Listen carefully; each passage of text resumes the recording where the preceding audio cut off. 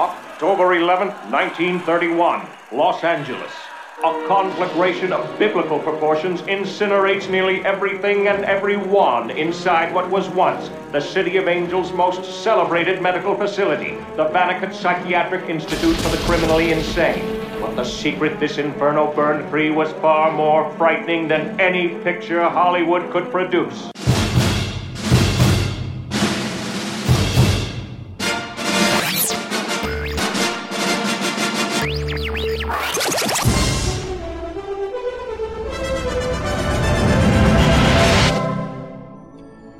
Boogeyman bullshit. This is Film Sack.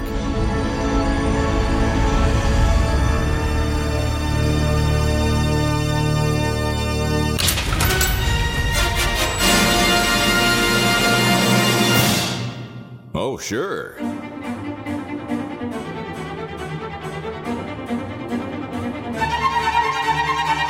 Greetings and welcome to Film Sack. Welcome to the final Halloween episode. This is our last Sacktober, guys. Sorry.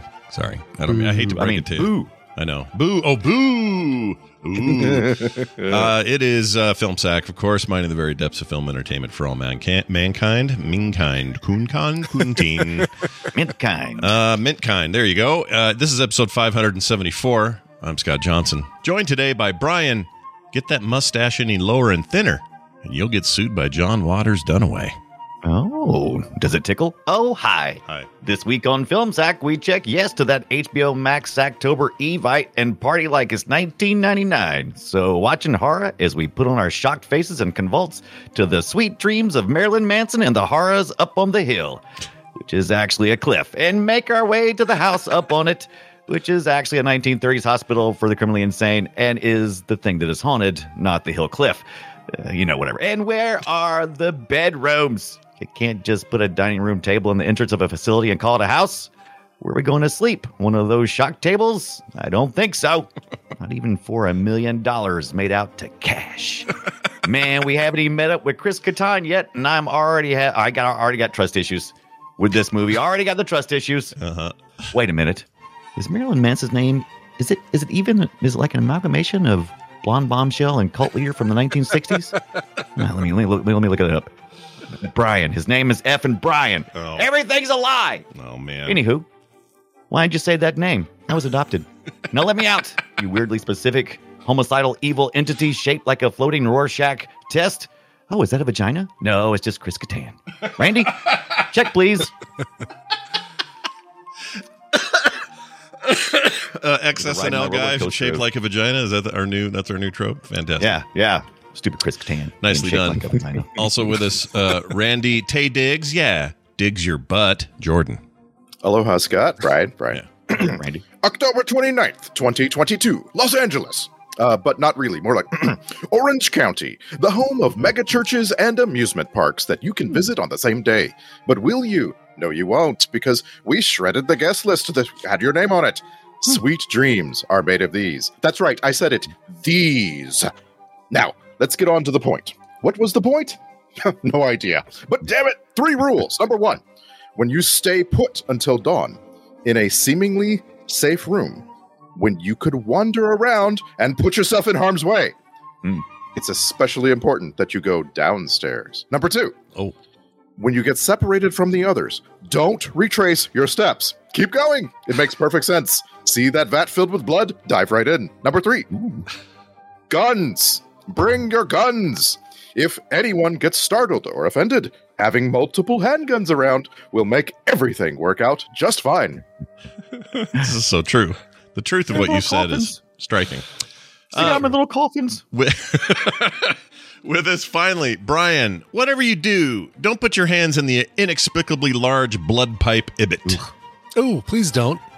Hey, thanks for coming to my amusement park, Lisa Loeb, and I'm glad you're here because I'm going to be making a big announcement. What's that? You say I only hear what I want to? Okay, whatever. And now for my announcement, I'm going to be bringing 5 lucky people pulled seemingly at random to visit my home, and whoever makes it through the night will receive riches beyond their wildest imagination. It reminds me of something, but I just can't put my finger on it. Anyway, step into my great glass-bottomed elevator, and I'll show you to the top of the roller coaster. Going up. As we rise, your ears may be popping. At about 200 feet, we'll be topping. First we're rising, now we're stopping. Do you hear horses clip-clopping? No, it's the sound of cables popping, and our elevator is dropping. And even though your cameraman is hopping off the floor, his brains they'll soon be mopping. Because onto the ground will soon be plopping, since it doesn't show any signs that it is stopped. Oh, okay, we're here. Nice. And if you'll excuse me, I'm going to take this helicopter to my home so I can greet the 5 strangers. Boy, I sure wish I could figure out what other movie this all reminds me of. Yeah. Back home, like the little interstitial there, and just in time, come in, attractive blonde lady with the pouty lips, and, other attractive blonde lady with the pouty lips. I'm not sure how I'm going to tell you apart. Black guy, nerdy businessman, and butler. All right, makes me feel like singing. Come with me and you'll be in a former house of incarceration. Take a look and you'll see rooms of isolation. We'll begin with a spin and a possible decapitation. What we'll see will warrant further investigation. If you want to earn $1 million, stay alive all night and have that. Maybe get yourself a baseball bat. Say, weren't one of you blondes in Mortal Kombat? Anyway, tonight you'll stay among the halls of brutal mutilation. The cash will be all tax-free, and none of it will be PG. Well, I see what Ibbott did all week. Yeah. Good Lord.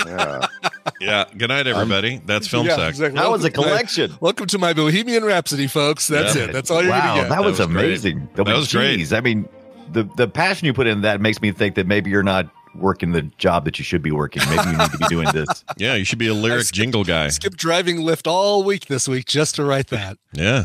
Seriously, you should do jingles for like the commercial industry or something. Yeah.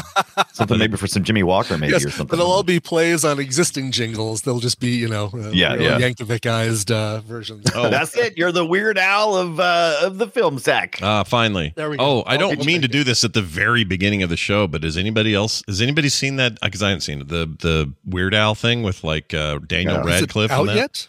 I've seen the trailers, I but is thought it it was even out yet? it was out in like a month. I thought it was. No, Did I don't just think it's read out an yet. early review? I may have read an early review. Maybe that's what it was. So I thought it was out. I guess it's not. No, it's playing at a theater near me. Is it so- really? Oh, look at Yeah. that. Let's see. not knowing stuff. Look at that. I'm just looking Weird. real quick. Let's see. Yeah, I That's guess what it's it's out. called. Yeah, we gotcha. Oh, Did it's it- only playing at the Alamo Draft House. That's the only theater near me it's playing at.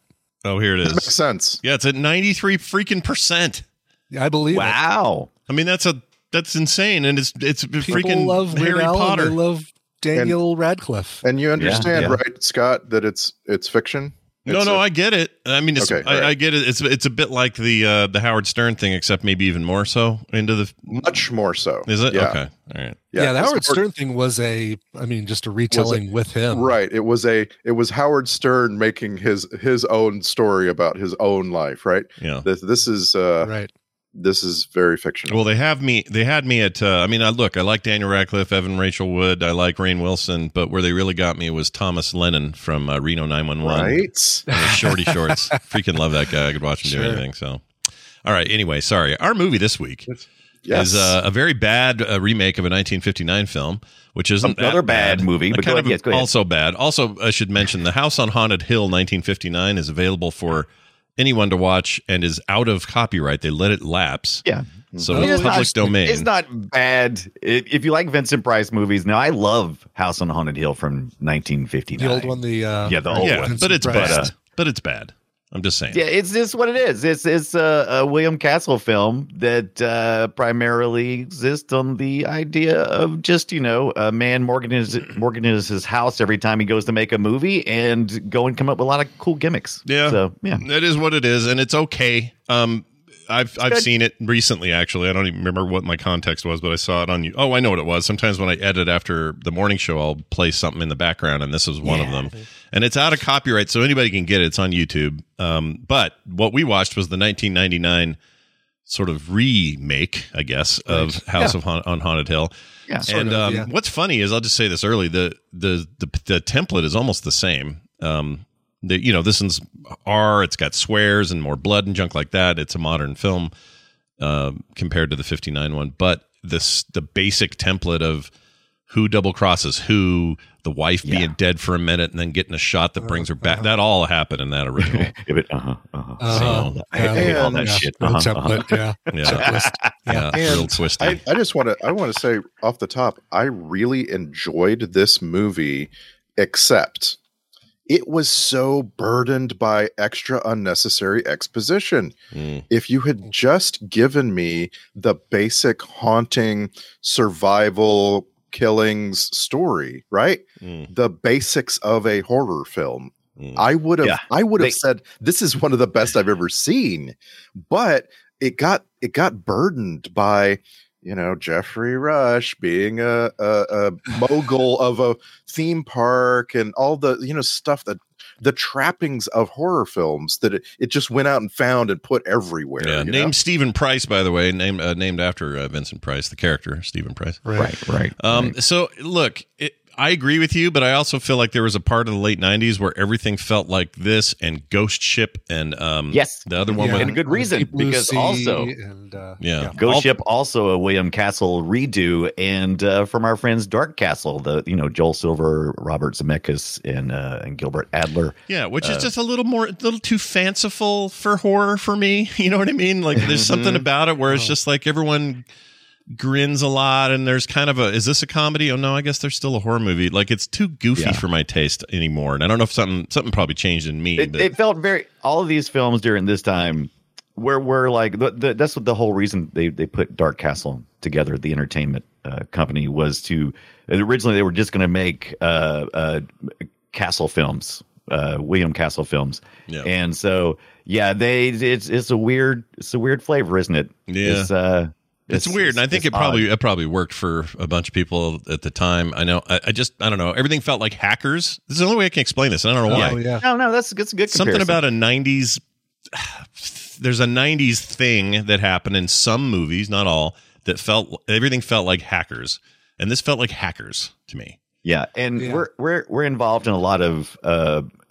There's just not enough of show. Instead, there's a lot of tell, especially when it comes to character's importance, and I had a lot of trouble with that, because even after they went through the whole breakdown, it's like the 5 guests were these people, one of them identity theft and one was adopted, and they're gonna make it out, but then there's 5 other people, one of them's in on a twist, and the other ones maybe we're part of the whole thing. Is whose child is this? I don't even know anymore. I know. Exactly. Help me out. It gets so easy to say whatever, now. Exactly. Now I let me just show me the gore, show me the intricate ways that you're going to make people die, which, my God, if they're going to come up with intricate ways to make people die, I sure wish they would have used them, because all we saw were aftermarket, like, oh, look, there's second blonde lady's decapitated body parts on a bulletin board. It was almost the opposite of a slasher film, because you didn't generally see very much of the actual killing. You just saw the aftermath, which was just as gory as the killing. You just didn't get to see it. So they spend all this time telling us about stuff that they don't need to, and not showing us the stuff that they could easily show us. Yeah. Other than the CGI weirdly symmetrical blob that would eat people up, killing people, you didn't actually witness any. You didn't witness any killings. It looked great. The darkness, that brilliant. It was kind of brilliant that it was. Yeah, everything was like supposed to be a psychological thriller. They went with the Rorschach test. You're right. It would have looked a lot better if it wasn't Wes Anderson's symmetrical. Yeah, it just looks. It looks real. I don't know. It looked real low rent CG. It was unique, though. I will give him this.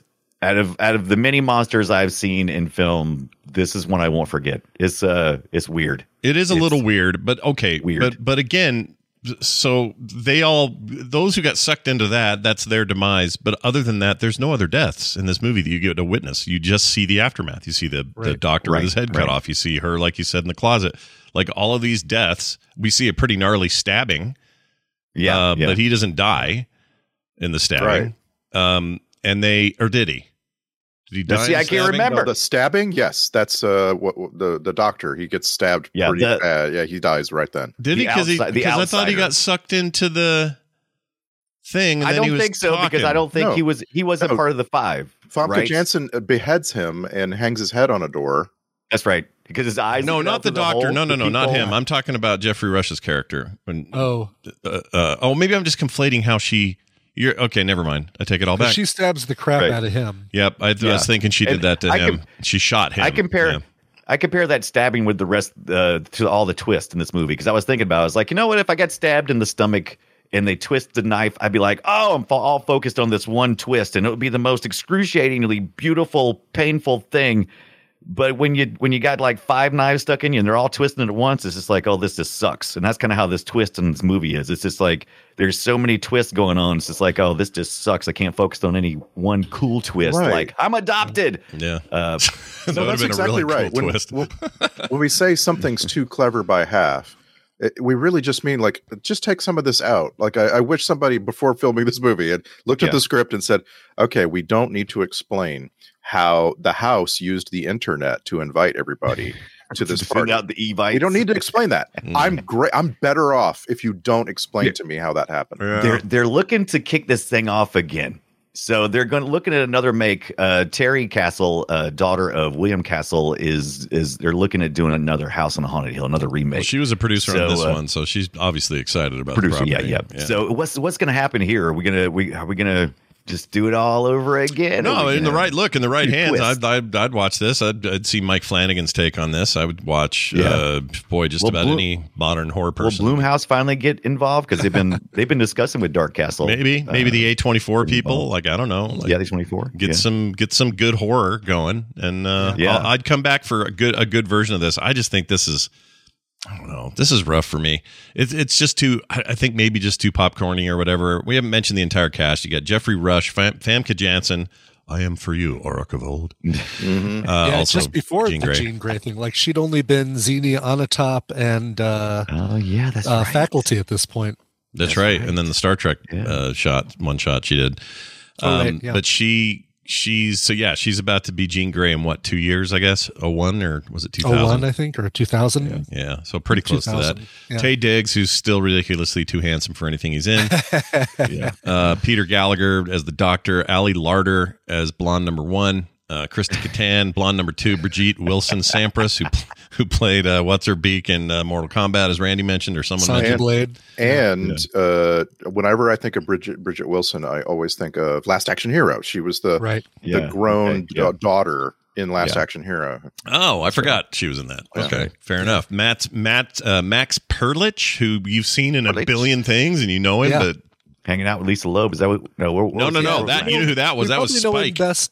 We know him best from like Ferris Bueller. He was Yes. one of the other teenagers at the school that you see quite a bit. Oh, Max Perlich. Yeah. Yeah, and we've Max seen Perlich, him. yes. We've seen him in 3 movies, all bit roles. He was in Can't Buy Me Love. He was in Cliffhanger, and he was in Maverick. Now Yeah, he was gotcha. faceless guy, right? He Yes. was Yeah. okay. He was. So just the teeth at the very bottom of his face.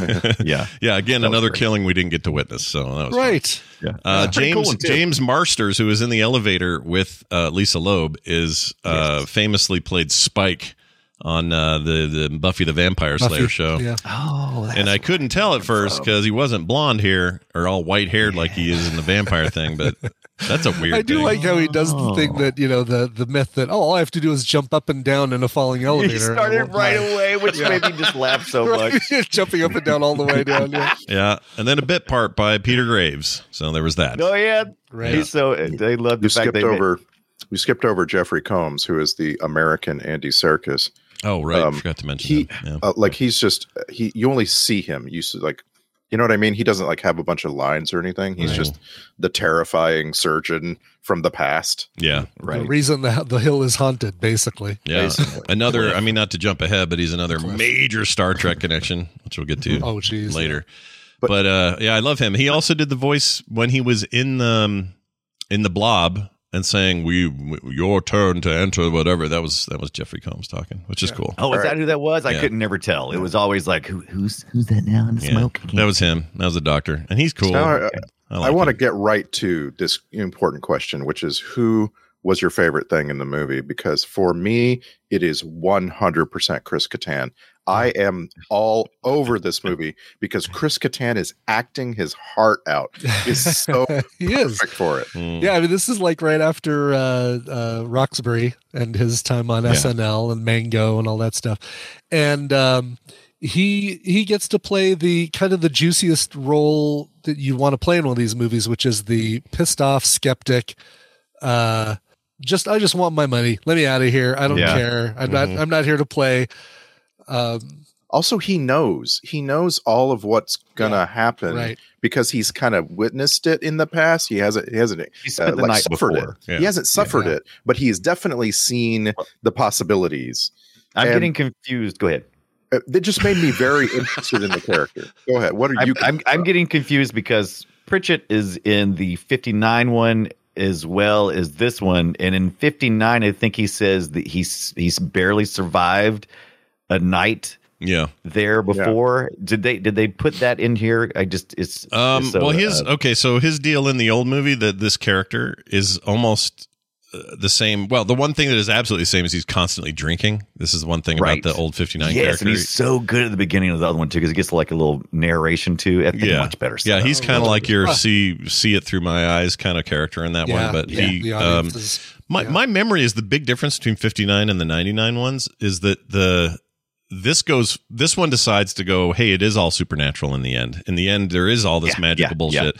The original was just a conspiracy where I think the local sheriff police guy was the one killing everybody or something. Like there was an acid pit or something in there, and then there was like Vincent Price had like a skeleton on levers and pulleys because it was still that whole rub of trying to kill your wife or whatever. But in the end, it was just a conspiracy and it wasn't really haunted. And this one, they're like, no, we're going to go all the way. We're going to make this everything's truly haunted and everyone's going to die except for this one couple who. And you just happened to set up a bunch of fakery on top of the haunting, like that. Right. It was just too much. I wanted to really enjoy the crazy War of the Roses relationship between Famke Janssen and Jeffrey Rush, and the movie never allowed me to. Yeah, because it was so busy saying what's happening over here. These people are the same 5 people here. Let's read their names off. We don't remember the names of any other people. Let's read them off real quick. And then that's that person. I'm like, oh my God, shut up. Yeah, it's a lot. I mean, I don't know. You called it exposition. I guess it is, but it just felt. I don't know. I've been watching too many good horror movies, so this just all felt bad. That's the problem, right? Like you watch something that's really good before or right after this. I made the mistake of watching the original Halloween right after this. Oh, nice. And it's like, oh man, they know how to create suspense and fear. And there's this scene that I've seen a million times before seeing the movie the full way through, because I've never seen it before, where Mike Myers' face comes out of the shadow in a closet right next to Jamie Lee Curtis. And it's very slow. And it's one of these things where you think you see it before you actually are sure you see it. And it's such a great effect. None of that. Like suspense. Give us some suspense on the hill, on the haunted cliff. Yeah, the haunted cliff, the hospital on the haunted cliff. Yes. That's the other thing. Can we stop with the haunt, hill, and house combination? Because that was the whole deal though. Didn't we watch the other one? I always get them confused because they're so weird. Well, there was the Flanagan thing is the hill on the haunting of Hill House. Haunting of Hill House, which must be some kind of reference, right? Yes. It's that book was popular the same year that the original was made. So there was a book was being written. What was the book called? The book. Yeah. Oh my God. Haunting of Hill House. Yes. Is an old horror novel. I didn't know that. And then it was a movie. But then there was the one that we watched that had the only thing I can remember. The audio clip was that this is one my shit. House. Oh shit! No shit. Shit. I can't remember what movie that was. No, this is my house. Was Troll 2. I can't remember. Was it Troll 2? Oh my God! No, Troll 2. Goblin backwards. I'm gonna find this shit because it's great. It's a weird shit. Yeah. Is this it? Okay. Sorry, you're gonna have to deal with a bunch of shits. Here we go. The shitter. No. Shit. No. Shit. No. Shit. Shit kitten. Shit. Shit. Pig shit. Piece of shit. Hello. Scheiße. Well, that's a shit name. Hold the bullshit. Shit. That's it. There That's it is. it. There it is. Found it. 2016. Shit. So now we just look at the date and we go back to Film Sack and figure out what movie we watched in 2016. We're like, this is a serious, some sleuthing going on here. I like this. Let's do this. Yeah. It's It's fun. It's fun to do this. Oh, I found, by the way, sorry, this is mostly for you and not for listeners. Sorry, listeners, but maybe I'll include this in the post for the patrons. This is a GIF I made at the time that I watched the Price one, and that's him controlling a skeleton. Yeah. Oh, hilarious. Yeah, He's it's just really turning bad. a wheel and nothing is ever happening. It's really And bad. if you was at the theater when this was being shown, this is pretty close to when the Emergo comes out, the skeleton. Castle liked to do gimmicks with his films. And so he had like a skeleton that would hide in the dark and then it would come flying over the audience at the appropriate time. I saw a movie at the Alamo Drafthouse a long time ago where it was a Halloween movie, and they had rigging across the screen. It was right above it, and so they could wheel skeletons and ghosts and stuff back and forth right in front of you across the screen, and that's just fun. I love fun in the movie theater. Mm-hmm. I do too. I miss that because I don't go anymore. Nothing scares me more than if you really want to get me. All you gotta do is get some some compressed air under a chair. Yeah, and just blow that thing like at the appropriate moment, and I'm gonna lose my shit. Yep, right there. Yep. Yeah. It's because why? Because they trained us for that. When we'd go to local theme parks or fairs or whatever, and they'd have something scary. There was always compressed air going on. Yeah, like just those the fun houses or the haunted houses would be. Such a cheap, stupid idea, right? It really is. It worked. It's also on really kids. the cat jump in Cat's Eye a couple weeks ago. That's right. Yeah. But I tried to recreate that while I was watching this on HBO Max this week, House on Haunted Hill, but it just didn't work. Well, the I director poured ketchup all over myself during the scene where she's digging through the blood. And that was good looking blood, though. I'll give him that. Blood looked real to me. Yeah. We're 99. We've gotten better at the combo of whatever things you're using to make blood, and it looked good. Right. It was all right, sticky enough and fluid sticky enough. It was Caro syrupy enough. Yeah, nice and dark. You need it dark, Can't be that weird jam red they always did back in the 80s. If you basically take the script away, I really like this movie. You're reminding me of how, from the very first shot is of a admittedly painted building on a cliff on the ocean, right? Yes. And it's good. It's a good painting. It's not, you don't look at that and go, oh, that's fake. Mm-hmm. No. It really looks like an actual building that exists. Yeah. And then from there, they use things really cleverly. Like they use all the entrances to the Griffith Observatory as though they are the entrances to this haunted house, this tower mansion. It's a tower. It's not a house, right? No, it was never a house. I don't get it. I know you can convert things into homes, right? I get that. Yeah. But that's stupid. That's stupid. They said they converted it at some point in time in the movie. I don't remember where I heard it, or maybe I just made it up. But the only thing they converted was where you walk in and there's a big table, because I never saw once. I never saw she said she was going to her room, but I never saw anything about her room. I don't remember seeing a bed. I remember she said she was going to her room with her gun. I'm like, I need to see some homey pictures. There were no rooms. Yeah. There was you were totally right about that in your intro. There were 0 rooms in this place, and there were rooms, but they weren't. There were torture rooms, rooms you wouldn't want to visit. Yeah, and apparently a skylight mezzanine thing that was made out of bullshit. Never explained why it exploded. Yeah, who it was supposed to be. Was that supposed to be a scare tactic, or was that the ghost doing shit in the beginning? I don't know. Okay, which room? The very first when the place. ceiling broke down, the art. Yeah. The art that they were admiring, the glass just as ceiling. they're finished explaining, the original guy put that in there, and that's really cool. Yeah. Okay, well, welcome to setup and no payoff. Apparently, a part of that stained glass was like a huge glass spear that falls into the table next to Famke Janssen's face. Yeah. That couldn't have come from a normal painted glass window. Right, that's what I was trying to figure out. Now, you can make glass mosaics with you have like a welding between glasses, so you can make large pieces of glass and you fill them together. But I couldn't see it close enough. There was no explanation for anything. Yeah. Is she our only Bond girl in here, by the way? I think she is, right? The only Bond girl? Oh, yeah, I'm pretty sure. Definitely. Yeah. Definitely. Is that the last time we saw her? It was on GoldenEye? Chris Kattan's a Bond girl. Yeah, he's a Bond girl. So I love that idea. I want Chris Kattan to be a Bond girl now. Thanks, Dunaway. You're welcome. So Thanks you tell me, Scott. We've seen her in 3 previous things. She was in The Faculty. Yeah. She was in Rounders and GoldenEye. GoldenEye. Is that it? Is that what we've done? I think so. Pretty We haven't done an Not X-Men bad. movie. That's a reasonable resume. Yeah, I like her. I like her a Thumbs lot, back, yeah. and I think she's really interesting in movies. She's very good looking. She's what always strikes me as odd is she stays young for a long time. She's working here at about age 32 or something. She's now 56 or 7. I mean, she's older than us. Right. And you know who else is good looking? Peter Gallagher. She just looks great. Peter Gallagher, I don't know if you've seen him lately. He looks a little bit like a scone, a little bit of a crusty old scone. I want you to know this is our very first Peter Gallagher movie and our very first Jeffrey Rush movie. We've never sacked him. Oh, yeah, because usually he's in good stuff like Shine. Did we not do the first Pirates of the Caribbean? We didn't do that, did we? Correct. We have not yet watched any. We haven't watched any of the Right. Pirates. Yeah, totally right. Dang it! I thought for sure we would talk about him in other film sack things, but you're totally right. He's great. I mean, always good. I'd love him. Truly, I say this without any. I even liked him in this, even though his character was annoying. But it's Jeffrey Rush. What do you not like? Yeah, I love him. Yeah, right. Even I'm watching Finding Nemo the other day, and I'm like, he's the Pelican. He's great as the Pelican in Finding Nemo. Even that, and he uses his regular Australian accent in that. It's great. Next time you watch that, Did we finally finish watching all the Final Destinations? No. Oh, we saw. Did we watch the first one? Do we have more? We saw 2. I think we watched the first one with Ali Larter, though, right? Yes, we saw the first one and the second one. If I'm remembering right, I will have to look it up. I guess.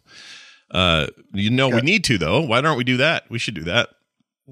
So, and Jeffrey Rush, he has a choice role here. I feel like he wasn't perfect for it. Like he's basically impersonating John Waters, and he does a good job.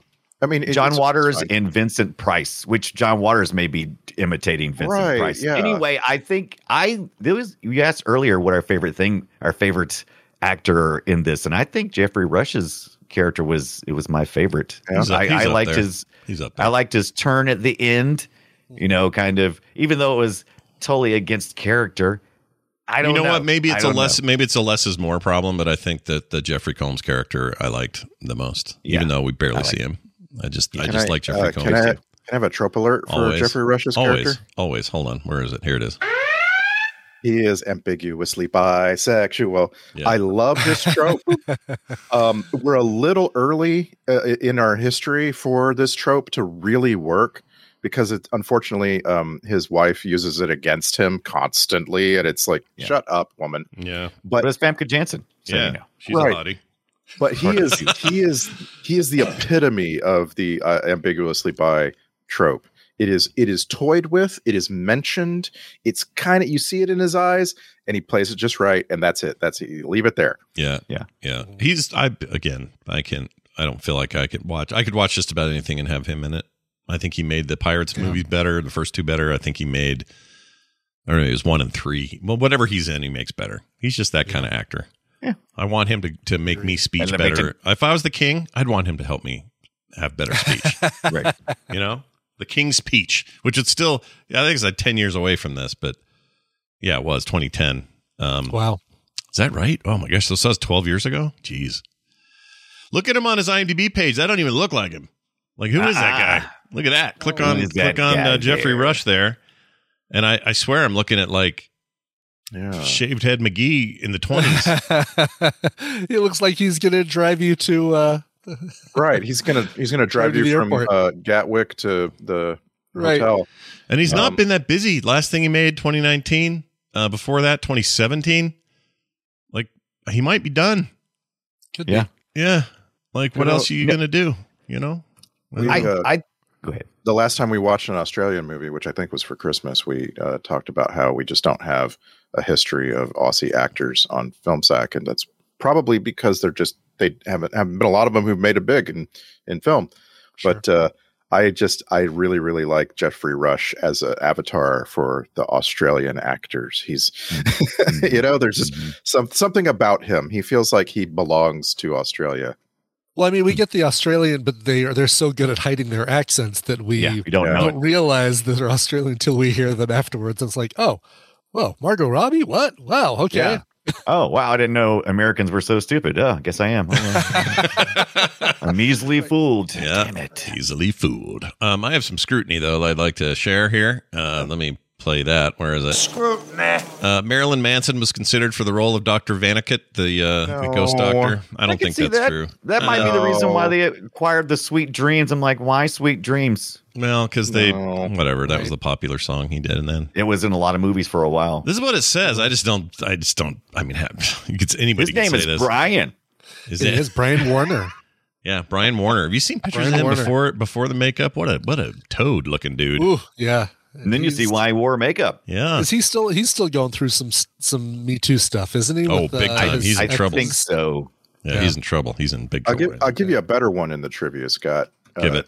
Elizabeth Hurley claims that she was considered for the role of his wife, and I buy that. I can see that. She claims it like what she wrote in the trivia. Hi, I'm Elizabeth Hurley, and I was almost considered for. All of those considered bits of trivia come from the actor, right? Because they went and auditioned, or I don't think so. I think they come from people who say, "Oh, you know who'd have been good in this is so and so." Yeah, let's add it to the. Yeah, like the time they put in the thing that whoever our listener is going in there doing it. Yeah, I feel like that's usually the case, right? Must be right. I'm sure occasionally some actors like got a beef, and so their people might go in there and tweak something. It easily could be just casting people said, "Oh yeah, well we were talking about so and so, and maybe they'll add it to the trivia too." I'll allow it.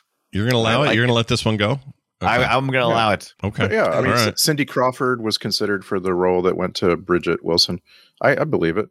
That'd be good because then I could probably tell her apart. Yeah. Right. Then we have a brunette and a blonde. Oh, yeah. How much I'm better. down with that. Yeah, that's what you want. Both of them. I really wonder how she looks disassembled. Good. The more I think about it, the more I just like this cast. Like in general, Bridget Wilson, Ali Larter, Peter Gallagher. I mean, Taye Diggs is a perfectly good actor here. He's a great actor. He's good. He's got a kind of a weird role, and he fills it just right. It's like I just like it. Yeah. They played into it well too, because it's like they didn't pretend like, sometimes you'll have like a really attractive actor and they'll pretend like he's not really attractive. We're not going to talk about how amazingly attractive they are. Mm-hmm. Now they mention it. Ali Larter is like, "Hey, don't touch me." "Oh, how's it going, big boy? How's it going?" "Hey, pal." Yeah. I think she says. And also, Scott has regularly over the years brought up that whole thing about why don't Hollywood couples ever stay together. Yeah. I just want you to know, Bridget Wilson and Pete Sampras have been together for like 22 years. They're never gonna break up. I'm saying it right now. That's you know what? That's great. I love it when I see one and it's rare, but when you see him, it's awesome. Freaking great. I just watched The Legacy, a movie that is not available streaming, like to stream, to buy, to rent, anything. The only way you can watch it is to go to Amazon and buy the DVD and the Blu-ray. I was going to use it as a recommendal, just as kind of a joke, but it was a movie that as a kid, I saw the trailers on TV. Sorry, Randy. After I watched the Amityville Horror, which scared the poop out of me, and the trailers for The Legacy scared the poop out of me, and so I finally bought a copy of the movie on Blu-ray, and I watched it this week. Sam Elliott? Who's in this movie? Elliott.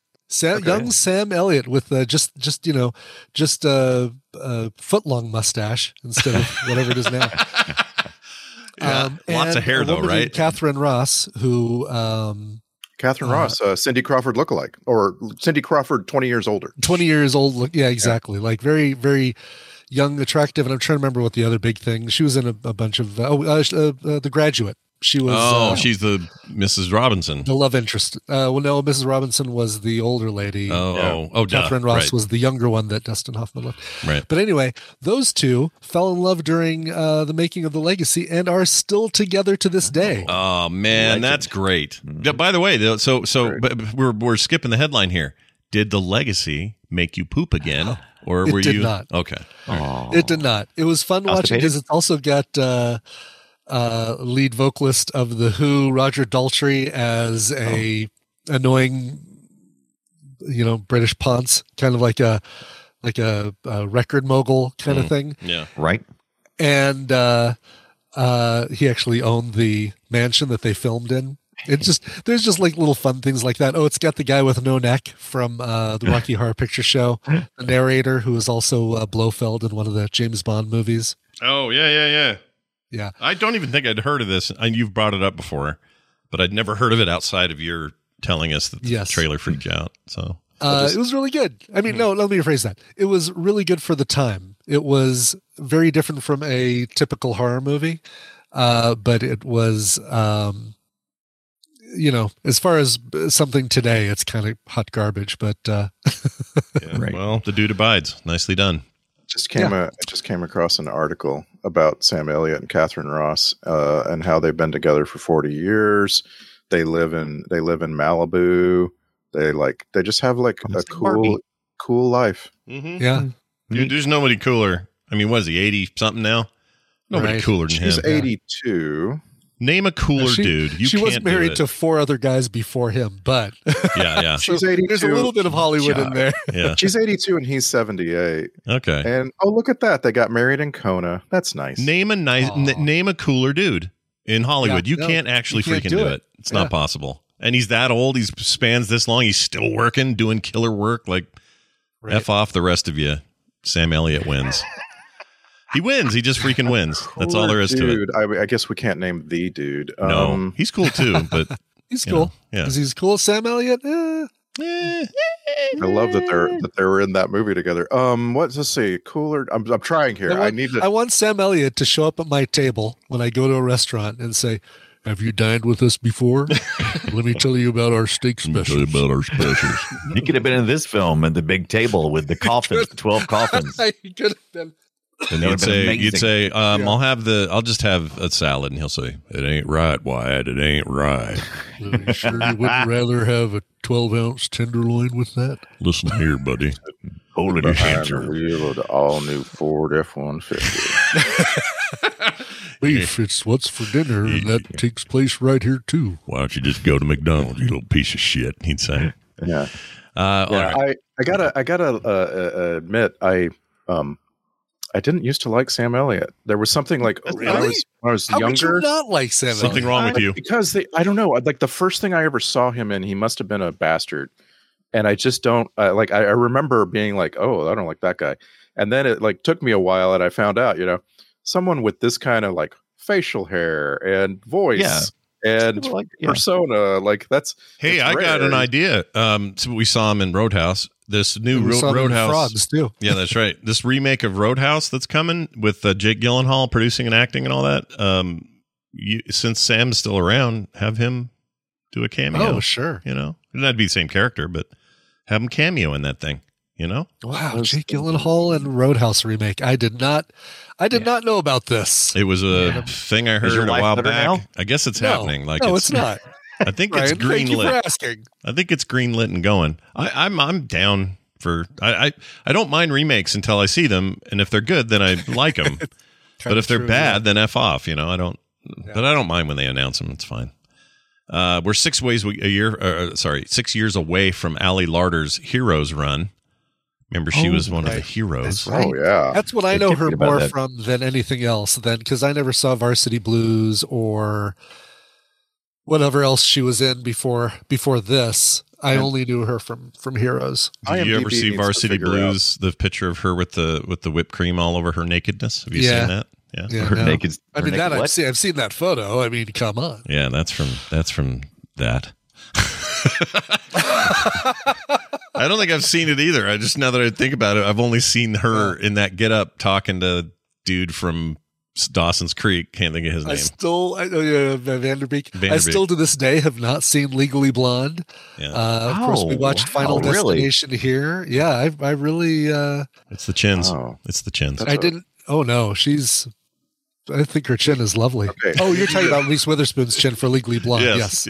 That'll keep you away. That does keep me away. Although I loved Elections, so I was able to forgive the chin for That that. was so good. Oh, Legally Legend is Blonde. good. So It good. feels really culturally significant. I'm surprised. Like, I know What- because I look first thing I do when I look at a movie is I say I wonder if this is culturally significant. Oh, it is. Yeah, Okay, then I'm yeah. going to watch Yeah. it. And there's no, a part 2 as well. I Oh. think those movies are for a certain generation in the way that Mean Girls was, or in the way that Or Clueless. Clueless. Yeah, was these for are that those are generation. that gen, right? Those are those people.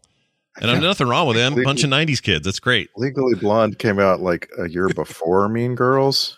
Did it? Is that right? I don't know. Okay. See, I don't know. Sounds close. That's 2 all years of before Mean Girls. 2 years. That's all just a blur to me because I just feel like I wasn't in that crowd, so I didn't watch any of that stuff back then. Oh, I watched it. What'd you guys think about the Tool music video with special effects in this film? It was all right. It was all right. The Totally guy- like the giant gears and Yeah. I was thinking Tool and a little bit of Duran Duran's feature full length Arena film. Yeah. We were going that was the time period when we were doing a lot of industrial music and industrial vision stuff, and What does that mean? What does that mean? Industrial music, like Yeah, what does it it sounds like you're banging on pipes and things in it. Right. Well, there's a And genre nails. called industrial. Yeah. Think of KMFDM or Right. You hit a pipe with a hammer as percussion. Right. sure. Yeah. Okay. That's a simplified way to look at it, but yes, I mean, sure. Industrial. is like- Why? It is that you seemed immediately offended by me saying something I industrial wasn't, music. I wasn't Is that offended. It's just a weird term. It's just like Okay. it doesn't tell me. You know what I mean? Like have you never heard of the genre though? if you call something a dance song, I'm like, okay, Right. it's got a straightforward. Right. Sure. Right. Yeah. When you say industrial, I'm just like, But have you ever heard the term before? I'm curious. Oh, absolutely. Oh, okay. Yeah. Okay. So this wasn't the first time you heard it. Okay. Yeah. And It had its peak, I think, 89 through like 95 or something. Kind of that era. And the first right? thing that comes to mind when you say it is, for some reason, Genesis in the 80s. Oh, I feel like they were using think that- weird things in the studio. You know? Oh, maybe. Right, I wouldn't right. call them industrial though. It's much I more wouldn't akin either, to something like techno. Well, there's a lot of electronica involved. I don't know. It's a weird era. Yeah. That stuff. KMFDM was a regular CD rotation in my car, but Yes. I don't think I can listen to him now. I don't think I like him anymore. I don't think that stuff holds up. Is what I'm saying. I think it's probably Yeah. fine for somebody out there to like, but it's not me. Somebody. It's not me anymore. But I did find all that that fast movement, shaking your head and speeding up the film. Oh, that and all freaks me out. Yeah. Yeah. It's Yeah, always they did that great in uncomfortable. the Jacob's Ladder, and that freaked me Oh, out yeah. more there. But Yeah.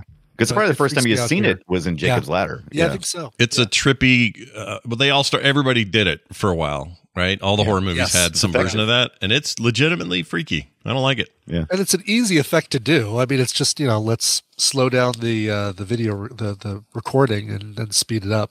Yeah, I guess I appreciate it for its Effectiveness. effectiveness. Yeah, because it still works on. I see it in some video games, horror games, and it's just very disconcerting. It's like, what the frick is going on over there? It's something about our brains. We don't like unnatural speed. Yeah. Where everything else is somewhat natural except for the Oh, those effing Keystone Cops. Yeah, dude. Those guys. So unnatural. I don't like it. Hey, Ibbot, did you notice the roller coaster at the beginning of the movie is actually the Incredible Hulk at Universal Islands at Adventure My Orlando? favorite roller coaster in the world, hands down. I love how it just made sure not to show any of the branding that would give away what it was. Yeah. It was those, Oh, it does a good job. Yeah. There were some shots where I was just like, there's a sign right out of frame. Yep. Like you could Right there. It's amazing. Yep. It seemed like I've never been on it, but it always seemed, when I've heard about that ride before, everyone always raves about it. It doesn't have that bit where the cars can fly off with fake people in it, right? That's, No, that would be Okay. hilarious though. All God, right. that was You so really have to be. impractical. I was You have like, to be come as a on. writer. They really expect you to be paying attention to the car in front of you and see that happen instead of just looking, like at the track, like I usually do. Like I'm looking at the track or I'm looking at the sides or whatever, but I'm not looking at the set of cars in front of me on the roller coaster. it's also ride. only works once, like the elevator thing. This stuff Right. only Yeah. works one time.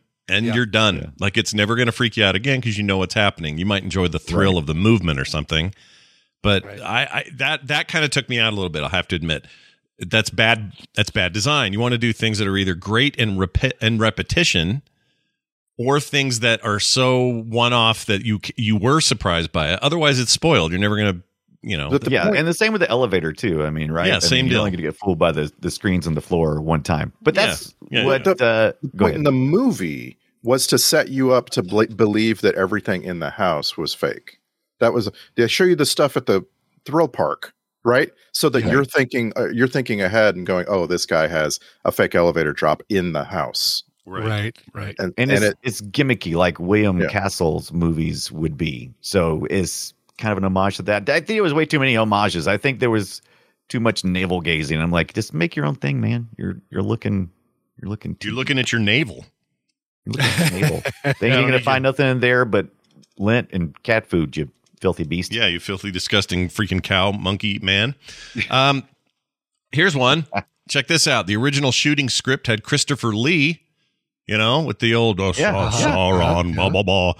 As the host of the TV show Terrifying But True, that Evelyn Price watches, the report about the house on Haunted Hill. Anyway, in the film, Peter Graves did it. But that would have been cool. Christopher Lee, you know? Because he was a veteran of this era. Then how would they have made the Peter Graves joke? Well, that's true. You're right with the Graves part. Also, all I could think of was I'm over under, he's underdone. That's all I could think of is you're the captain in an airplane, and that's all you'll ever be to me, Peter Graves. Sorry, sorry, buddy. You've been typecast. I did watch Unsolved Mysteries a lot when I was a little kid. Oh, that was good. Have you seen the new ones? Are they any good? Are they okay? No, because they aren't. Don't they follow that up with the?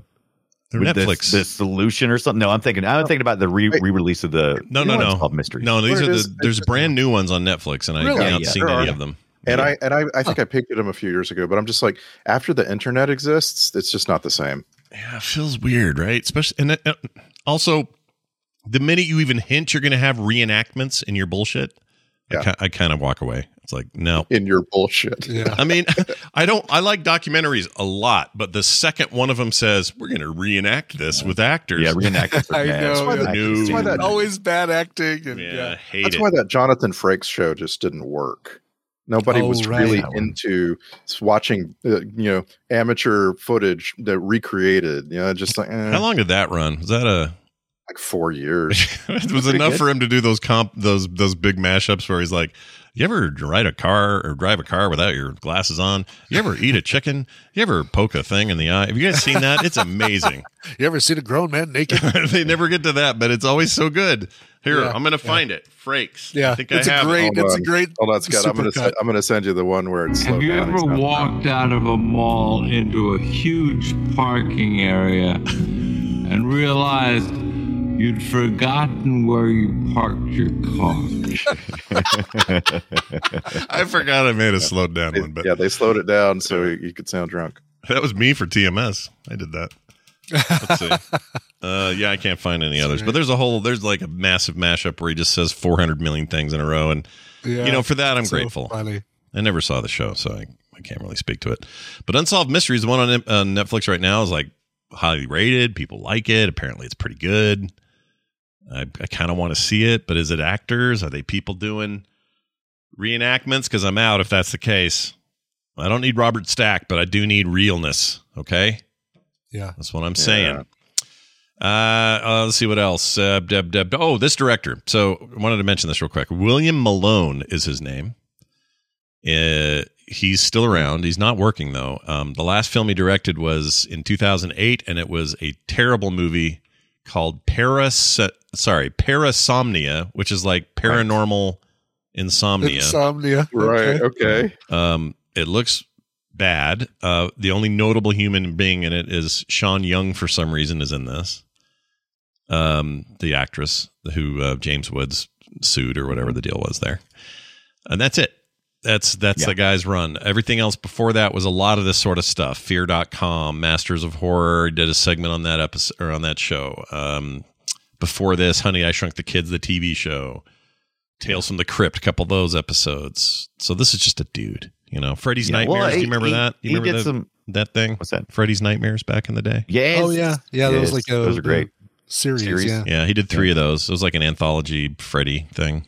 Right. He just likes horror. He's a big horror guy. Was Freddy in all of them, or was it just like a Tales from the Crypt? Where he's like the Crypt Keeper. I think Freddy announced everything. Yeah, right. Yes, he's like the Crypt Keeper in that, where he would say, "Oh, there's something happening over here," and then they'd do a whole. He was the Crypt Keeper. That's right. Yeah, which is actually kind of a good idea, but maybe a wrong time for it. I don't know. Bet it would be better today. Is what I'm saying. Did anybody have a favorite horror movie moment in here? Because there were a bunch, and there was one that really stuck out for me, and I just want to visit it. I do like the Zoetrope.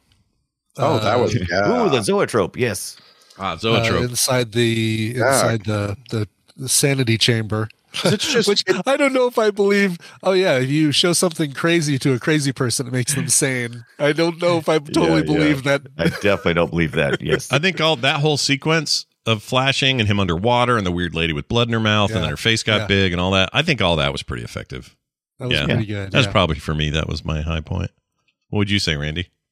Oh, for me, it's just this little moment when you get the chair reveal. That's a trope, the chair reveal. Somebody's seated away from you, and you turn the chair and slowly and then realize, there's a guy. Yeah. And in this case, it's a security guard. And when you look at his head, most of the contents of his skull is missing. Yeah. It's just awesome. Somebody took one of those watermelon core things and went. Yep. Yeah. Melon baller. Yeah, melon baller to the head. Yeah. Well, we don't know because they do it off screen. Well, Dunaway, you're one of our big horror aficionados here. What did you? Yeah. What was there a moment where you're like, "Oh man, I can't believe I just saw that," sort of deal? No. I was this movie tripped me up so much. It was hard for me to enjoy. I did like it when we had her Melissa Mars disassembled body.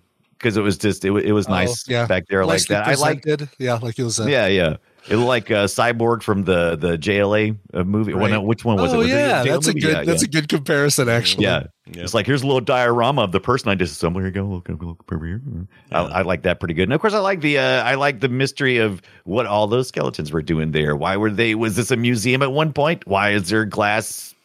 Skeletons of different things. Yeah, what was the weird little alien baby looking thing? Is that supposed to be? Yeah, with the thorns. I've seen that somewhere else before. I was trying to place it. I don't know what that was supposed to be. I could not get my head around it. I was like, well, it's a little weird, I guess, but okay. And then just get moving. Did you guys know what grossed me out? I have a here. Oh God! Yes. If it's not Blackburn licking his napkin and that's what I wrote down. Yes. Well, here it is. I also wrote down. What do you? Oh, keep telling me. Keep going. So I also wrote down fingers in the ashtray. So it's the dude controlling everything in the on the video, absentmindedly grabbing for his sandwich and cigarette, and he puts his fingers in the ashtray, and then he picks up the sandwich and takes a bite of it because, like, okay, that looks pretty real. Yeah, he's really eating that sandwich, and he really did stick his fingers. Yeah, in the all ashtray. of this so far, you guys are in the top 3, but number 1 is still licking the eluding hanky you. and then wiping the cheek wasn't licking the hanky's bad. No, partly because my mom did that all the time to me growing up, and I just sort of got used to it, so I didn't really throw me. Okay, I don't like it. I never liked it, but she did. Oh, you I like how I backed out of that. I don't like it. Yeah, don't I never get me did. wrong. I don't like it, but I totally like it. I don't care. I for associate it with my mom's fastidiousness, but I don't really think of it as gross. I guess I should, but I don't. Right. You know what though? Just talking about it, I can smell her lipstick. Yeah. You can smell it. Yeah, there's just too much. That's the problem. It's the smell. It's bad, dude. Okay, well, you're inching me closer to that being it, but truly, the number one thing that grossed me out was this: when Jeffrey Rush is screaming at you, but is only 1/2 inch from your face while he's doing it. Oh yeah, that was pretty bad. I don't want that ever. And I'm thinking, Famke Janssen, come on now. I know you're a Bond villain. I know you can take it. You did a lot of your own stunts in here, according to the trivia. You're a tough lady, but I don't care how tough you are. Get Indiana Jones glass between you and the snakes is what I'm saying here, because Jeffrey Rush is blowing boogers and cheese at you while you're. Oh, it's too close. Too close. Close action. There's no way that Jeffrey Rush has minty fresh breath. I promise you that. Promise. All right. I know I've gone on record before saying certain actors have terrible breath. That dude's one of them. Yeah. And he was him. smoking cigars and downing coffee before his scene, right? That's damn straight. Melting poor Famke Janssen's face off. Right. We can't have that. She's about to be Jean Grey. Yeah, she's going to be Jean Grey. Eventually, she's going to be Phoenix. You don't blow your boogers in her face. No, all right? That's not what you do. No. All right. And we can forget about that whole Phoenix thing. Yeah. That was bad. That was really bad. You can forget about the follow-up Phoenix. You mean her portrayal or the Phoenix? No, she's fine. The movie sucked. It's just the movie. That whole third X-Men movie where she becomes Phoenix. Yeah, Last Stand. It's terrible. Last Stand. Really? And we can forget about the remake, too. Yeah, the remake's also anything bad. with it's good. They just couldn't do the Phoenix. It's the same reason why we can't get a cool Fantastic Four. There's no reason. They just have to get it over to the MCU, and then we're good. They'll make that fine. Oh, we'll get a good. Don't you worry, Dunaway. We're going to get a good Fantastic Four. Yeah, I have no doubts. All right, Four. We'll see. I have no doubts. We're going to get good Fantastic Four, good X-Men. Well, now that that's all rolled into the family, I promise you that's coming. That's all coming. I just want an Incredible Hulk series that's just him wandering the land, getting into adventures, getting angry, but telling people not to make him angry, throwing a stuffed bear off a cliff into a stream. I just want. That's all I need. Wasn't hold on the bear? I don't think that was him. Wasn't that the Bionic Man who did that? I don't know who did that. No, I think it was the Incredible Hulk. Was it? Yeah, because there's a meme video that has that. Yeah. Yeah, but I thought it was. That's not Steve Austin throwing the bear. What am I thinking of? Oh, I'm thinking of Bigfoot. Yeah, Bigfoot. That's hilarious. I could see actually why you confused the two. Yeah. Speaking of, I would also, and it's almost too late, guys. Get on this. Make a Steve Austin TV series. Why do I keep saying? And because it needs. Yeah, why not say the Bionic Man? He needs to be $6 million man. Because he needs to be played by Stone Cold Steve Austin. Oh, I see. Exactly. I always get confused when y'all say Steve Austin. Well, that was his name in the show. You want the snake to eat its own tail. Yeah. No, I'm with Randy on this. I vote for this. Let's have him be all bionic. He'll be the $1 billion man because there's no dude. Inflation alone. If we do that, then all of a sudden we have to have Mike Myers play Michael Myers in a Halloween movie. Well, he's starting to look like him. And then he pops a little mask off. Ah! That's the thing. He doesn't even need to. He's starting to look like the mask. It's weird. Yeah. Oh, hilarious. Here's some. These are the only Hulk clips I have here. Forget the Hulk. Okay, there's that, and then there's this one. That's Lou Ferrigno burping, I guess. Yeah, doing that. Yeah, or this one. Because of the following special program, Wonder Woman and the Incredible Hulk will not be presented this evening. Oh, Lord. What? What? No, that was the first Marvel DC crossover right there. It was. Hey, what do you imagine the special program was? What were they forced to show instead? Oh, geez. Okay, so what would this have been? Like 77, 76? So what would that be? Like prime time? Could it have been a Watergate update? Probably not Watergate. This is way later. Too late for that. Yeah, this would have been like the Carter administration. Right, the Iran hostage crisis. Yeah, the hostage crisis. Was a little later. That was late. What were they interrupting again? Well, that's what we're saying. It's like 77 to 79, somewhere in there. Late 70s. So it could have been the hostage thing. You know what? I'm voting for that. Because what else would they interrupt for? I mean, what was going on? They used to, man. I don't know about your experience, but Miss America pageant.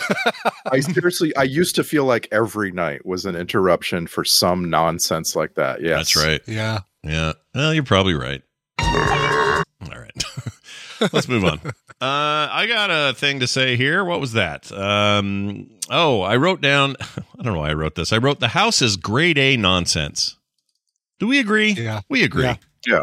It's horror movie nonsense, right? They don't have any rules in there. I hate haunted house rules. They don't work. No. It's Ghost can do this, but what else can ghosts not do? Ghost Krista Tan. Yeah, it's always trouble. Well, sometimes movies get it right. Sometimes they get it really wrong. The only haunted house I liked is really like Poltergeist, maybe. Because it's kind of the house is, but it's not straight. It felt like the house was trolling the people. And that I can deal with because that means the house gets to choose when it wants to do something. And if you give the house a lot of personality, like it's its own problem, then I can buy into it. Like Amityville or something, maybe? Yeah, maybe that works. Oh, Amityville scared the shit out of me as a kid. Yeah, that's a good one. Still, like I just think a toilet. I know. That's what preempted or prompted my legacy freak out as a kid. Was seeing Amityville Horror at the drive-in, and then the next week that damn Legacy commercial trailer started airing on television before The Love Boat, and it started freaking me out. Did you think did the love? Oh no! Didn't the Amityville Horror have it was a toilet full of oil or something? Do I remember that right? Oh, what the thing was the friggin' eyes at the window. That for whatever reason, was when scary. In the back of the Datsun. Just pulled the blanket over my head and said, "Nope, done." That's awesome. I love this story of you. It's the end of Sacktober. Datsun here. I just want to change this question a little bit because we do it almost every year. Sure. What's the scariest movie you ever saw in your life? In my Let's life. Go. Scary for you personally, scariest movie. The thing, it doesn't have to be the objectively scariest movie of all time. Hereditary, and that's recent. That's like 2017 or something for me.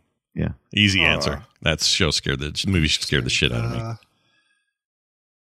As a kid, there are things I saw. As a kid, The Exorcist. The Exorcist is pretty scary. All right. I still can't watch the original Exorcist because I'm afraid of it. Yeah, I'm terrified. Didn't we watch it here for a film? We did. We sacked it, and I remember it just being a cool drama. It's just a drama. I know. As a kid, boy, that thing. We watched that. Yes. Yeah, we did. We sacked As a kid, as a young kid, asleep in the back seat of my mom's, I think we had an Impala, and she thought I was sleeping, and we went to the drive-in, and that was the movie that was playing. And we did not watch The Exorcist. I'm looking. I didn't even watch The Exorcist. Oh, did we see the 2? The Exorcist 2, maybe? We haven't seen any Exorcist movies. Really? Yeah, the word Exorcist is not in here. We have. I think I would remember that. Yeah, I would too, because I avoid those movies. I hate them. I don't know if I probably wouldn't. What's the word that we use here? I wouldn't veto it. Veto, yeah. But yeah, no Exorcist. Oh, okay. We did. I could have sworn we did, but yeah, we sacked the Omen. I must have. Oh, we definitely sacked the Omen. Yeah. We did the Omen for sure. The Omen scared me as a kid, and I was really glad to see it with you guys because it's not that scary. Right. But as a kid, it used to. Oof. There's that scene where they hang themselves out the front of the. Was it a teacher or a priest or something? Or no, it was her nanny, right? Her nanny, is that what it was? The nanny, his nanny jumps at the very beginning. Yeah, that sort of stuff. Yeah. When I was a kid, what scared me the most was beheadings, hangings, just like this. I don't even know what to call that, but that kind of stuff really got me. And the Omen is one of those for sure. We've never done any follow-ups, though. We just did the Omen. Yeah. Okay. No other Omens. Because there were more Omens, right? There are like 5 Omens. Oh, there's a many Omens. Omen 3. And then there's just one that's called Damien or something, or oh, right. It was newer. It wasn't just the Damien the Omen. It was like just Damien. Yeah, those scared me because part of it was, look, we grew up as kids in the Satanic Panic era, and they, movies reflected culture, and so they would make these movies about, upside down crosses and the Exorcist and all that. And that's that is a genre that scares the crap out of me, is the possession stuff. And I will say, as an adult, Exorcist doesn't scare me, but that possession, recent possession movie, it's got a girl's name in it, the possession of something. Someone? The Exorcist of Emily Rose or something. Yes, that probably be my new current scariest movie that I've seen. Exorcism of Emily Rose. That, you know who that was? That was Dexter's sister in that. Oh right, yeah, Jennifer Carpenter. Yeah, I remember that gave me the frickin' willy jillies. That thing. Yeah. How do you feel about when what gets possessed is a 1958 Plymouth Fury? no concerns whatsoever. It's like, no, I guess I'll just have to park the car somewhere and leave. My daughter's generation, for them, it is zombies, because think of how the zombie genre in about 98 through 2010 became like the hot thing. And her and all her friends, I was just talking to them the other day, they're all here watching anime, and they are all like, oh, zombie, I can't do zombies. For them, yeah, that's true, because for us, it would have been all the possession movies in the 70s and 80s. Yeah, I think that's funny. Then came the slasher, so kids of the 80s, a little bit younger than us, had all the Jason and the Mike Myers and stuff. Sure. Michael Myers. Yeah, that's fascinating to me. So screw you, Satanic Panic. F off. It's like your set. Which is your favorite Saturday Night Live cast? The one that when you were questionable growing up, and it's the same as like what scares you the most. Yeah, I mean, for us, it's always the Hartman years, right? That's kind of the zone. Yeah. But that's because we were in high school. That's what we did.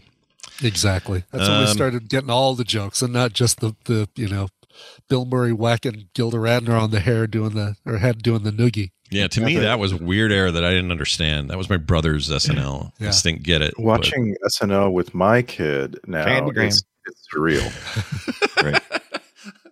Dunaway keeps throwing out these references that are cracking me up. It's surreal. Surreal. Okay. Because I have spent most of my adult life thinking of Kenan Thompson as a kid on a kid's show. Same. And my kid is going to think of Kenan Thompson as the elder statesman of Saturday Night Live. Right? Yeah, which is he was a kid weird. when he started out. Yeah, he was on Nickelodeon shows and stuff. Kenan and Kel. Kenan and Kel. That's where everybody kept waiting for the reunion. Yeah, never happened. Whatever happened to Kel? What's he doing? They did do a little small thing. Reunited on SNL. They did reunite on SNL at one point. Well, then you got to do that once, right? You got to do that. Yeah, because it's your legacy, man.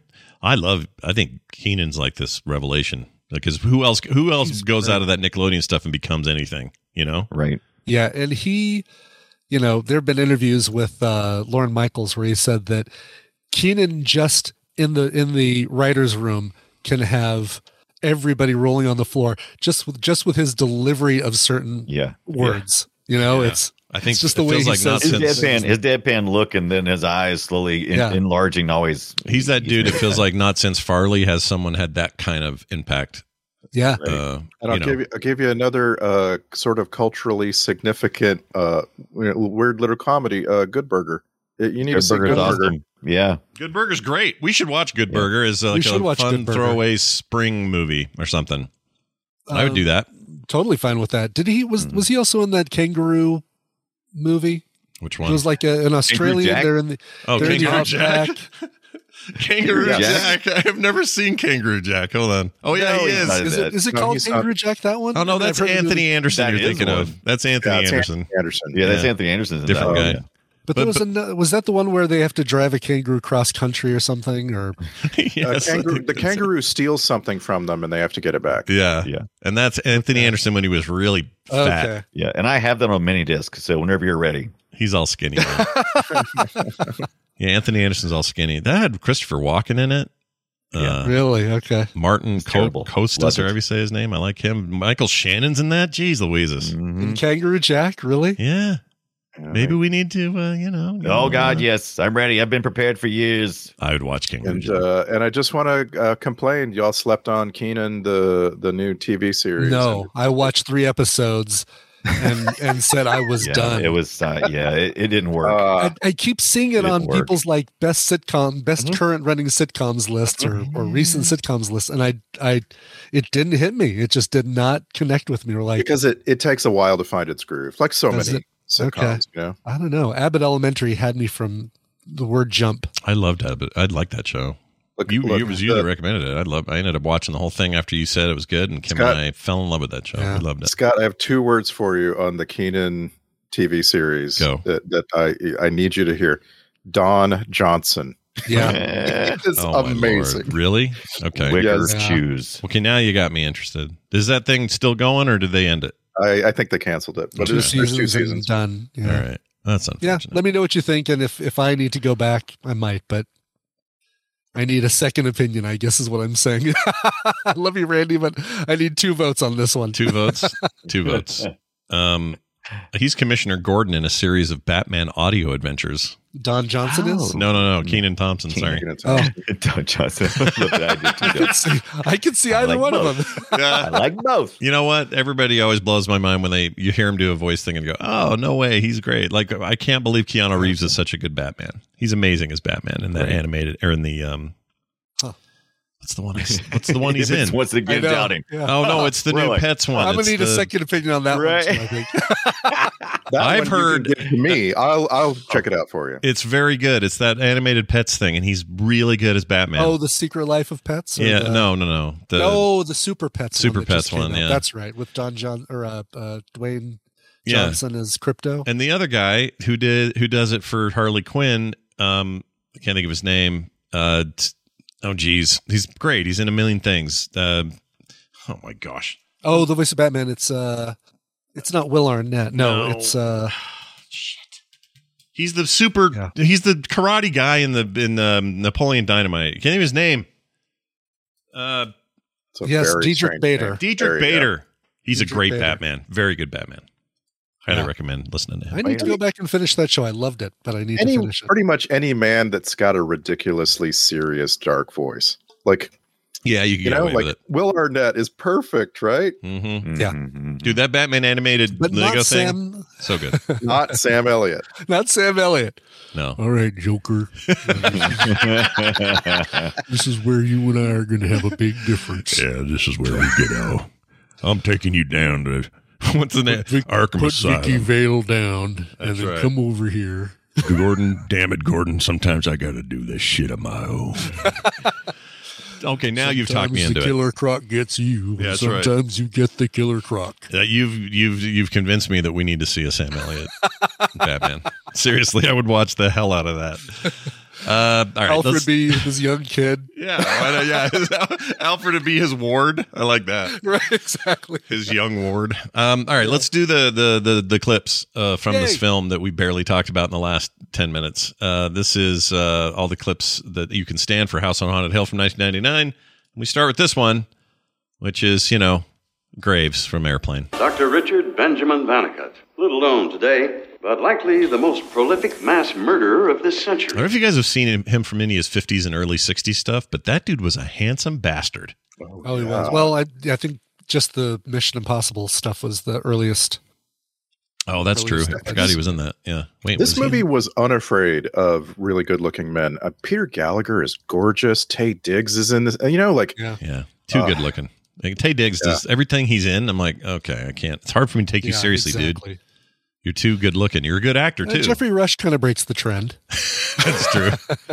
That's true, right? He's got character. He's interesting looking. Yeah. I wouldn't say he's handsome at all. Yeah, he's good looking in a.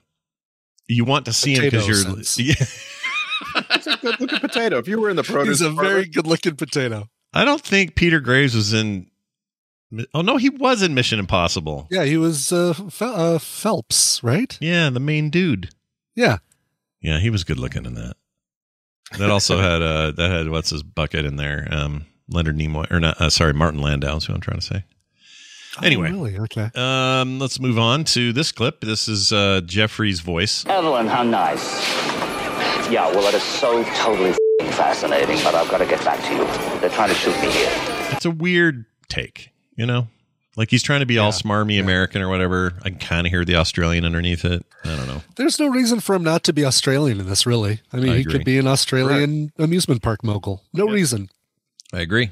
Here's Brian Dunaway's love crush in this movie, Chris Kattan, for his first appearance. Here you go. Hi, stop the car. Get out, please. Stop the car and get out. Stop it. Can you stop your car? Stop your car and get out of the car. Please, sir or ma'am, whoever's in the car, get out. Yeah, get out of the car. I really like Chris Kattan. Best thing in the movie for me. I feel like Chris Kattan doesn't, he got short shrift after SNL, just doesn't show up in anything really meaningful anymore. And I don't know. Would we have liked to see a Mango movie? Oh man. What were some of his, I'm trying to think of his other, I don't know, dude. That might be big characters. That might be hard. Yeah, I think so. That's like little Nicky. It's such a one joke thing, but then were a lot of the SNL movies. Yeah. I don't just look at a comics like IMDb for the whole story. Like Chris Kattan has been touring doing stand-up for years, and he's good. I saw him in Austin 15 years ago. He's a good stand-up. They hire him for a lot of voice stuff too. He's in that Cuphead show, which is really good. Oh yeah. He's in. Let's see. He was in that Voltron thing. Played a pretty funny character in that. So he's doing a lot of VO. I don't know. I like him. I'm with Ibbott. Yeah. Bring back Chris Kattan. For sure. Apparently he's recently done was he Fauci? I know Fauci was usually Kate McKinnon on SNL, but they're showing him as SNL impersonations he did of Fauci. Oh, interesting. I don't know. Yeah, I don't remember that. He pulled a Fauci. Yeah. Let's see. Night of the Roxbury, probably his biggest thing, but I guess he was in that ridiculous Six thing. His Carrie Strug impersonation for SNL. That was, I think, one of my favorites. Oh yeah, that was really good. Yeah. I don't know when the last time you guys saw Night of the Roxbury, but they are young in that. Yeah. Yes. Weird. Okay. I still feel bad that Will Ferrell and Adam McKay had a falling out. It bums me out. Oh. Yeah. Aww. I like when they made movies together. All right. Here's your very scary. It's pretty scary.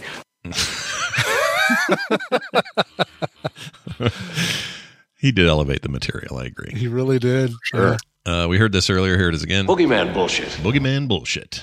Boogeyman bullshit. Yes. Something about testing. That belongs like in a house mix song. When the music stops for a second, drop you get it. Yeah. Boogeyman bullshit. Yeah, Boogeyman bullshit. Yep, totally.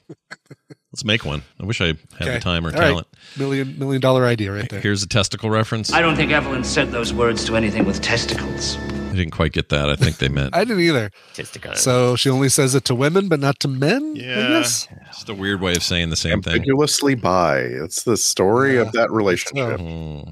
What's this? I don't know what this is. I want it, so you give it now. Oh, I want it and give it now. I did like that. I love that. Yeah. Yeah, that was good. Just taking a leak. Just taking a leak. Yeah, just taking a leak. Just taking a pee. Ambiguously taking a pee. Let's see. Did it work? Did it work? I love that because of the ha. Listen to that again. Did it work? That's really weird. Isn't that weird? Then he grabbed her butt. For a second, I actually thought that you were a decent guy. Yeah, well, don't worry. Later, you'll survive together and then be in love. It'll be fine. That's awesome. Yeah. You'll be on the outside going, how do we get down from here? Yep. Oh, shit. No, seriously. How do we get down from here? I wrote that this clip is a lie. Let's see how lying it is. Someone or something just tried to drown me in a tank of blood the size of a Buick. That wasn't as big as a Buick. No, but what a reference. Who but it sure made me think of Augustus Gloop. And yeah. True story. Yeah, dude. I want to see her go up a pipe on the other end or whatever. Yeah. Something. Oh, this is another Catan moment. Thanks to you, ass. Thanks to you, ass. Ass. He is great. I wonder if he's been on Fly on the Wall. I bet he'd be hilarious. Oh, he'd be good on there if they let him talk. Yeah. You know, those guys. I wonder if he can do a Lorne Michaels impersonation. You know what I've learned though? I kind of went on a bit of a binge and went and found as many comedians that I liked who are all doing podcasts, which basically is 100% of them these days. And yeah, I went digging around, and they all kind of have this problem. They all love the sound of their own voice. They really don't like to let other people talk. Yeah. Oh, I got an exception for you. Give it. The Dork Forest. Listen to that podcast. Who is it? Who the host? Her name is not. She's not Lori Kilmartin. She's the Lori Kilmartin's partner. Oh my gosh. Dork Forest. Help me. Jackie Kashane. Jackie Cation. Cation? And she's amazing. Like, she's an amazing stand-up, but this podcast is her interviewing other people basically about their obsession. Okay. And, interesting. yeah, she's very, very funny. So, she and Lori Kilmartin have a show called Though somebody did show up the other night at a Brian Regan show. And is that her name? Is that her voice? Yep, that's her voice. All right. Well, free promotion for that person. You would love the Dork Forest, Scott. I'm sure. I'll check it out. You wouldn't hate her show with Lori Kilmartin, which is called the Jackie and Lori Show. That podcast is 100% the sounds of their voices. They just riff off each other. Yeah, and I don't mind if it's all it is, but the problem with the Dana Carvey, David Spade one is they have guests on every week, and they're really interesting guests, but they just don't let them breathe. It just drives me crazy. Yeah, because Brian's right. Like when you told me like who was it? The Beavis and Butthead guy. Yes, Mike Judge. Mike Judge. I was like, oh, I can't wait to go hear this. I've been watching this new Beavis and Butthead. I'm loving it. Dunaway's into it. We're all talking about it all the time. And he barely let him say anything. It drove me crazy. But, you know, he is a little bit more reserved and shy. But then you get somebody like Laura Keitlinger or Daryl Hammond, who's like, oh, very gregarious. You know, they're going to do a lot of talking. No, these guys, David Spade and Danny Carvey still talk over them. And then it turns into, oh, yeah. Now, there's this one time that I did a pilot for another NBC show and stuff. And, they start going off on these other stories instead of letting the guests do any talking. Yeah. By the way, I just realized that your David Spade is a lot like your Michael J. Fox? No, your same-sex Mary James is what it is. So no. My James is a lot higher, and it goes a lot of different places, you know. Yeah. Once again, I just want to say this out loud. If people don't know who James is, James and Svet, famous for their great music and their community involvement in the Frog Pants community, all that stuff. If you don't know James, then you don't know how good that impression is. It is so good. It's dead perfect. And I hate that he's not more well known because you'd be famous for your impression of him. It's so good. By the way, Catan did Anthony Fauci back in 2001 on SNL before we even knew who Anthony Fauci was. Well, he was back in the day doing all the AIDS stuff. And he was, exactly. Been around forever, I guess. All right. But Mr. Peepers was the thing I was trying to remember. Mr. Peepers, I forgot about Mr. Peepers. That's the SNL movie that should have been made. Oh my God, that would be like a one joke thing that I would love to see. Right, would be good. Yeah. Now this one's called Have Doubts. I don't know what this is. I'll play it. But they didn't see it happen. They still have their doubts. They're confused. I like that. She's great. Famke Janssen, she's great, dude. She is awesome. Yeah. She's had a little too much work done lately, and I'm not shaming your plastic surgeon, but I'm just say that guy got a little excited with the eyes. That's all. Okay. Ooh, eyes. I love eyes. I mean, I'm just saying maybe you get a discount next time from that guy. Whatever. They all get it done. I'm not complaining about her. Yeah, It's her doctor sucks. And it's always like the same look too. I've never understood that. I don't get it at all. Surgery. Maybe that's all they can do. You ever thought, I was thinking about I thought about that too. I'm like, maybe that's all they can do. Maybe that's just the one go-to move they have. Yep. It's like, okay, we can do this, this, and this. You want 1 and 2 and 3? Yeah. All right. Yep. Yeah, right. Got it. We only have one. Okay, so eyes, we only have the one choice under eyes. But if you want lips. Yeah. Right. Here's a poor. Oh, this is what they call us today. Everyone that knows the four of us, they call us this. You poor clueless old geek. Yeah, poor clueless old geeks. True. Yeah. That's us. Oh, it sounds like Winona Ryder there. That's kind of odd. Yeah. This is Brian's. Let me make sure I have this right. I don't want to intro this wrong. I'm going to preview it. I really need to show those prom date photos. So Brian was like, "Man, this girl I have on at prom is too weird. I'm leaving. I'm getting out of here." And she said this to you. You have to stay for my show. Ugh. Did you stay for her show? Okay, so what'd you do? The prom date did take place at a strip club. And by prom date, I really just sat at her stage. Good. I did bring her a corsage. Yeah, look, you were trying to be different. You want to be like all the other kids. I get it. Yeah, and then when she didn't wear the corsage, I tried to get up and leave, and that's when she said that to me. Yeah. Well, she's, she was ahead of her time. Finally, Jeffrey Combs, in his very limited voice parts, said this at the end. It's time to take your rightful place with the others. I love him. Better too. He's so great. Oh my gosh. All right. Well, on that note, that's all she wrote on that note. So let's do this.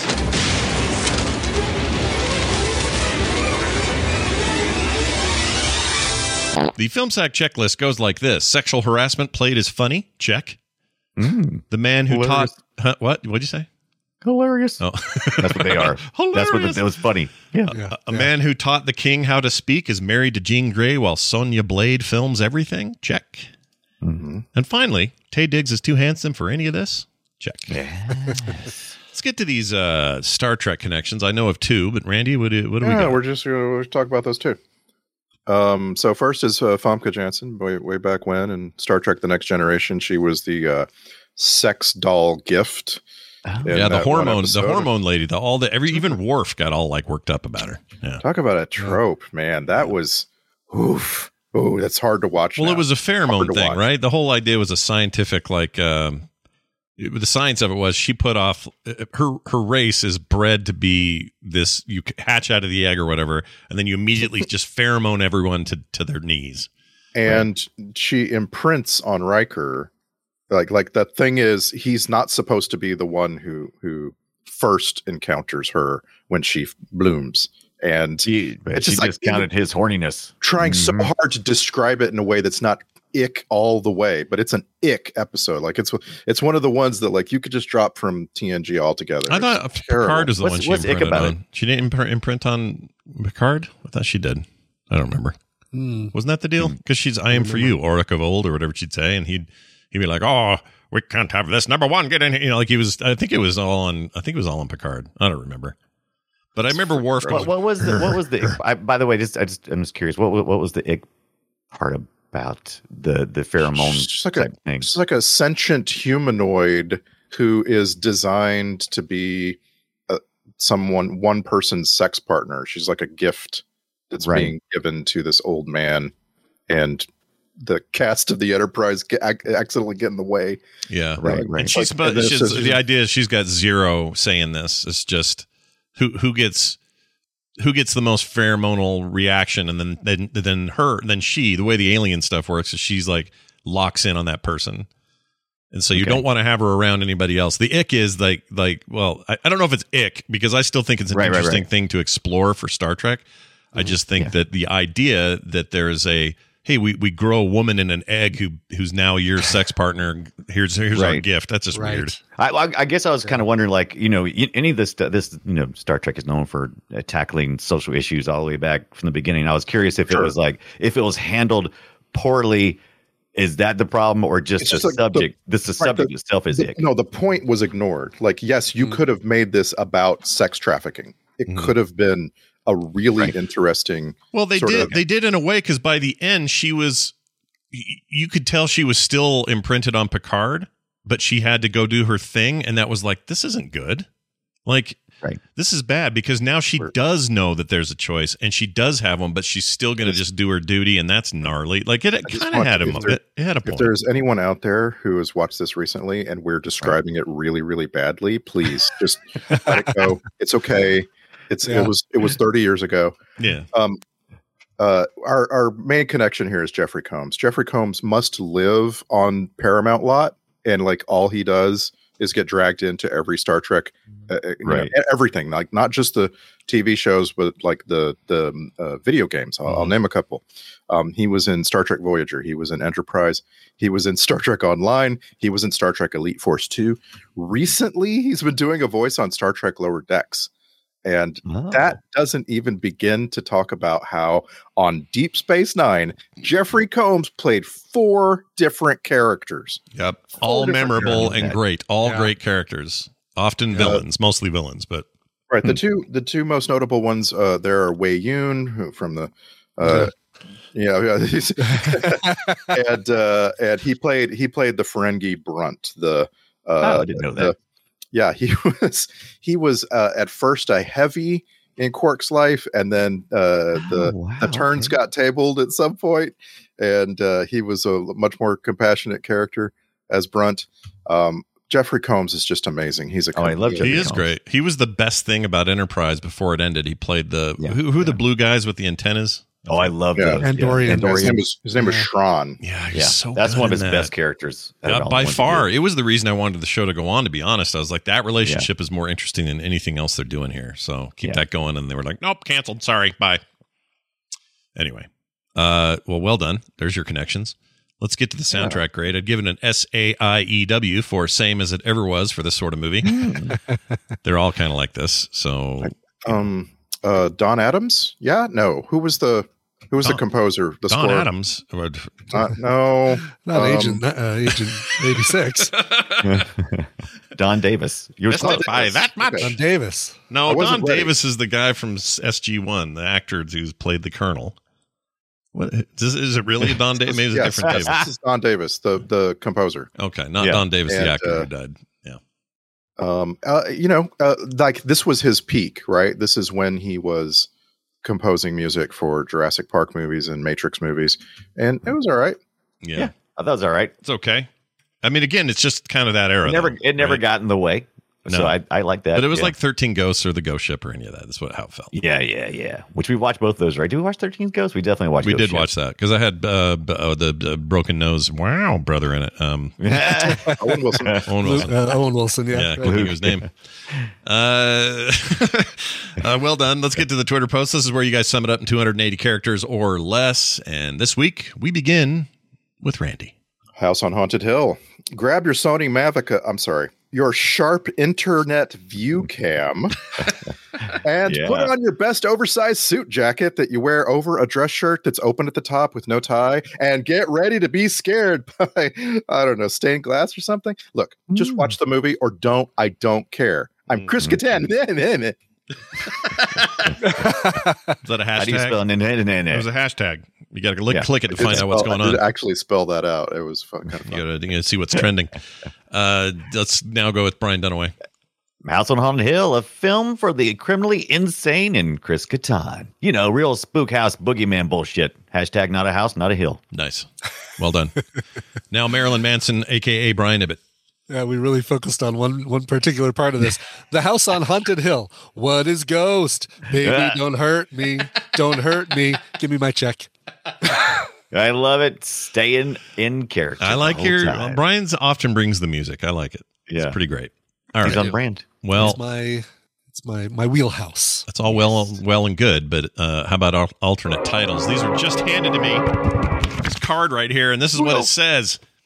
The first one was "We Need More Booze," the Chris Kattan story. Okay, cool, but that doesn't really tell the story. So they went with "Haunted House on the Hill," with the house that's haunted, but also not really a house, but it will do. That was too long too, so they decided on this shorter title. Okay, I would just want to say I'm amazed. I wrote this tweet yesterday, and I thought as I wrote it, you know what? I'll bet you by the time we get to the Twitter posts, we will have talked about the Sharp Internet View Cam too much, and I'm not going to be. It's not going to be funny to mention it. And we didn't actually mention it. No one brought up this woman walking around with this terrible. You don't understand, man. If you were a youngster, you do not understand how bad this technology was. It wasn't good. It's your aunt's GoPro for that time. Right. That's as good as you're going to get. Sorry. Oh gosh, imagine if the GoPro kicked out a video where the resolution was 1/1000th of the resolution. Literally like 120 by 240 or something in those days. Yeah. That's as good Unbelievably as it was gonna get. bad. It's like a postage stamp. It's terrible. I still have some. I had a Sony Mavica, and I have some videos around here somewhere, like in Hawaii, where I'm carting this thing around and trying to like take a video of a waterfall, and it's unwatchable. Yeah. It's so bad. It's really bad. We all think that all our grandparents and their Super 8s, how hilarious that is. They had this reel-to-reel film and all that. That stuff looks better and scales better than the shit we had. My uncle had a 16 millimeter camera, and it was amazing. Yeah, those are 16 great. mil is good. Yeah, man. The video he still has is, I mean, it's watchable. I got some Super 8s I need to transfer to digital, and I don't want to. It's a big box. I don't want to do it. It's a big. I don't want to open it is such a hassle. I have to do that for a grandmother's funeral, and it's like so much work. It's a slog, man. So I think I'm going to have them. I'm going to pay for it to be done or something. I don't know. There's no porn in there, so it's fine. That you know of. That I know of. All right, let's get to the emails here for the week. Oh, no, I didn't get to. No, we did do Brian's. Sorry. For a second, I thought I skipped you, and I didn't want to do that. All right, emails. Filmsack@gmail.com is the email address to use. We got one from Ian Clark in New Hampshire, who says this. Hello. Hey, Sackers. I enjoyed your review of Nightmare on Elm Street 3 and your idea about Jordan Peele-directed Nightmare on Elm Street with Lawrence Fishburne as Freddy. I am often on the same brain wavelength as you guys. Okay, usually it's just Dunaway, he says in parentheses. And thought for sure one of you was going to make the joke that popped into my head. And here's what his joke would have been. I would only want Lawrence Fishburne to play Freddy if he agreed to be billed in the credits as Lawrence Faceburne. Nah, that's a great. I thought you would say Larry. That's pretty good.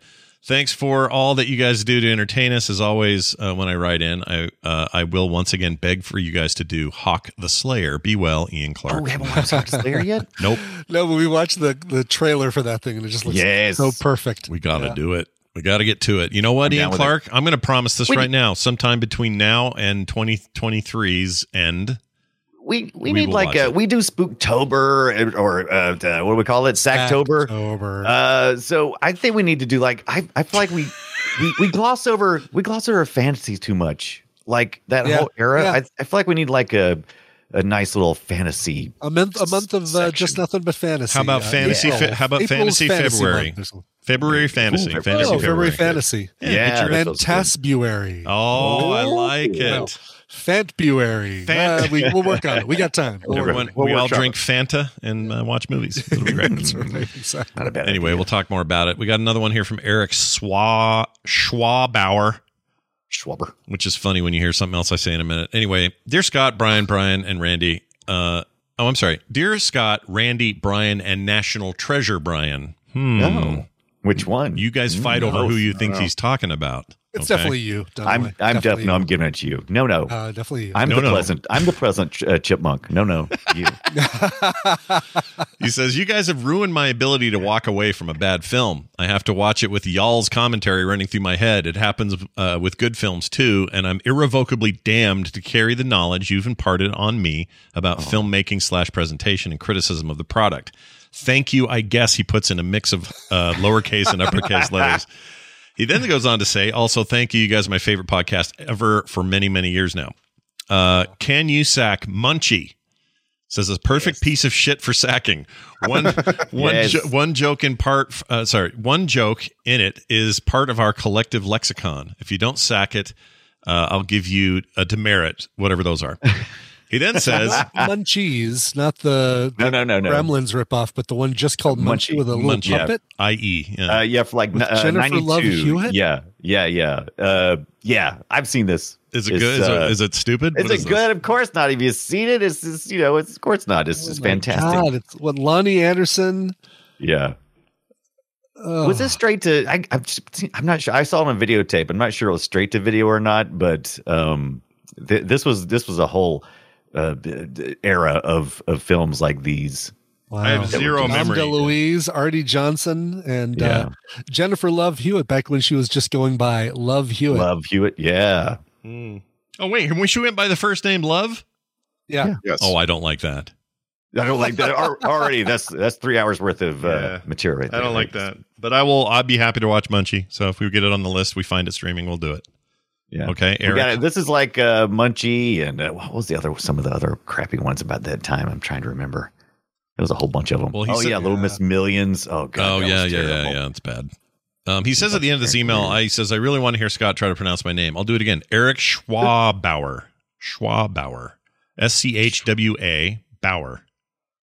It's got to be right. Bauer. It's got to be right. Bauer. Yeah, Bauer. All right, let's move on. I forgot I had these right here. Look at this right here. We got some text. These texts came to us during the week at 801-471-0462. They're piling up, so if you don't hear yours right away, it doesn't mean we're not getting them. Just can't do them all in one day, but keep those coming. 801-471-0462. There's one from Banana Zit. Oh, that's a big zit. Yeah. You might want to. I put I was thinking of zit on a banana. Oh, even worse. Also, don't eat that banana. That's gross. Also, you could tell his name could be Potassium Pimple. Hey, Film Sack, my question would be, how hard of an R rating are you willing to sack? Are you open to sacking an unrated film? Oh, sure. Probably. I want it to be more than just. Haven't we? We've done some NC-17s at least, haven't we? Have we? Species. Didn't we watch the unrated version of Species? I don't think so. Did we watch the Bruce Willis in a pool color of night thing? Nope. For Film Sack? Never saw that. Thought that was an NC-17. I want to turn it on the. It is, but we didn't see it. Someone tell us what was the most nudity that we've seen in a Film Sack movie. Did we do Revenge of the Nerds? Yes, we did. Yes, we did. That was 2010. Have we done Porky's? No. Did we do Showgirls? No. We talked about doing. No, Showgirls would probably take the cake, and that was NC-17, right? Point Blank was NC-17. Didn't we watch Point Blank? Nope. No, Point Blank. Nope. I'm looking at a quick sec as we do this. Clerks was NC-17, but I know we didn't do that one. We didn't do Clerks. Hold on. Oh, Casino was NC-17. Why the hell does it have Clerks rated NC-17? Let's say, does it have to be nudity? Because isn't it like doesn't have to be language nudity, and drug use? Because there's no nudity in Clerks. No, I think it's just drug use, drugs and swearing and whatever, and just stuff they say, I guess. Yeah, we've never done one. I can't find one. I can't think of anything. I'm not saying we wouldn't either. I'm saying it would. For me, it would need to be more than just sex. Like if it's just a porn, basically, that's just slightly plotty, then would you guys watch porn? Would you watch porn with me? Is what I'm asking. Yes. I need to have something meatier to it, but I think that probably Showgirls would fit that. Yeah. Right. Showgirls would definitely fit because it was so heavy metal anticipated that could be the most nudity. That was pretty. That had a lot of nudity, but it wasn't. It's animated nudity. You're just talking about what had nudity. Yeah, that probably is a good example. Sure. Yeah, I don't know. But would we do something harder? If it made sense for the show, it's not. Yeah.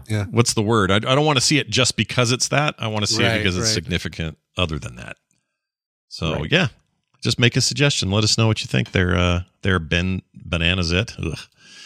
And then finally, we got an anonymous one from someone that says, "What is Target?" Was NC-17? No, was it? Wait, Jean-Claude Van Damme. That's not NC-17.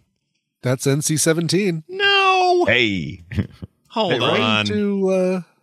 That cannot be right. I saw this in theaters, and there's no way. Let me pull up because right now I'm on the Google page. And no, this is R. It just says R. Right? Why does it say NC-17 on? Because Google's wrong. Because Google does it. Maybe. Yeah, maybe. I'm looking at the back of the box art, and it's R. Oh, IMDb. It has been over 10 years since we saw Hard Target. I just can't get over that. Hard Target rocks. Weird. Why is that? Yeah, why is that listed as NC-17 on? Like I just did a Google NC-17 movies, and Hard Target was one that came up. So I don't know. That's really weird. Because the IMDb page definitely says R. Did they have a cut or something that was Maybe there was an NC-17 cut. I love that. I remember when we sacked Barbed Wire and we were expecting it to be NC-17. Oh yeah. Those are too old though. Actually, I even think Hard Target was before that rating happened. Exactly right. By the way, Hard Target alternate version. There was one that was rated NC-17, 128 minute. We also now I want to know. We 100% expected Wet Hot American Summer to be NC-17. And it wasn't at all. Did we? Yeah. Oh, yeah. Yeah. Did we watch that? Oh, yeah, we did because I complained about it. Yeah. Oh, yeah, because we got so much feedback from listeners about our you call it feedback? derision of, yeah. Yeah, that's an interesting word for what we got. Hate mail, I guess. No, I like you were being diplomatic about the name. Yeah, There's nothing wrong with that. Hey, we got some feedback on that episode. Criticism. Just some open thinking came over the wire. Here's the final text from anonymous listener who says, "What is the movie you've most surprised, or that you're most surprised you haven't sacked yet?" Oh God, these come up every. Hold on, we keep a whole episode, list of right? things that we haven't been able to get to. Halloween, there's one. That's one for sure right now. Great. And Brian just saw it. I just watched it, so if we're going to do it, let's do it right away. right. I was going to actually ask you, later. since you're doing it for a guest spot on another podcast, and I don't know if this is spoilery, but do you want to say if you liked it? Did you like Halloween? Oh, I did like it. Yeah. Okay, good. I did. The film that I have searched up the most that answers this question is The Postman. Oh yeah, that's a really good one. Yeah, I don't think we talk about this stuff like very much. Like I'm sitting back here every couple of weeks. I go searching to see if any movie that we want are now streaming, and that's a like at least two of us were surprised that we hadn't done The Exorcist yet. Yeah, I am putting it on our. Actually, list, I'm surprised we haven't. I just knew we hadn't.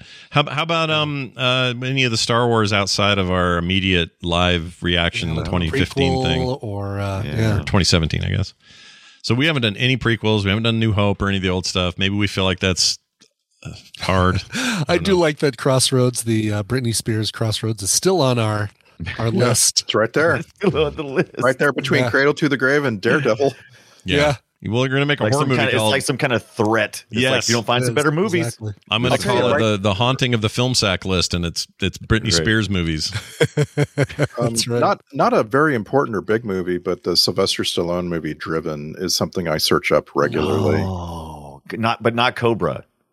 We did Cobra, didn't we? I think we did Cobra. Did we do Cobra? Did we do Cobra? Did we do Cobra? We didn't do Cobra. No, we didn't do Cobra. Oh, really? We did do Cobra. Okay, Cobra's my answer. Oh, put that right above Cobra to the list, baby. Crossroads. Yeah, Cobra's my new pick. I love that movie, and we should watch it. Why don't we? Yeah. Why don't we indeed? All right. Thanks for the text, everybody. Again, those are 801-471-0462. You can email us filmsack@gmail.com. Let's talk about a couple of new patrons this week. We got two brand new folks joining us at patreon.com/filmsack. These guys are going to never have a commercial to listen to. They're going to have pre-show content every single week. They're going to have monthly special episodes. I got a new one coming up here soon that I think you're all going to like a lot. Randy's recent one was amazing. The other Brian's did amazing stuff too. I'm really enjoying these. So if you want to hear those, you not only get those new ones, you'll get the past stuff as well if you join up. And movie-related art print from me every month in the mail, original art. Ooh. Other great benefits that are hard to list here. So go read about them at patreon.com/filmsack and become like Dan Wieskorik,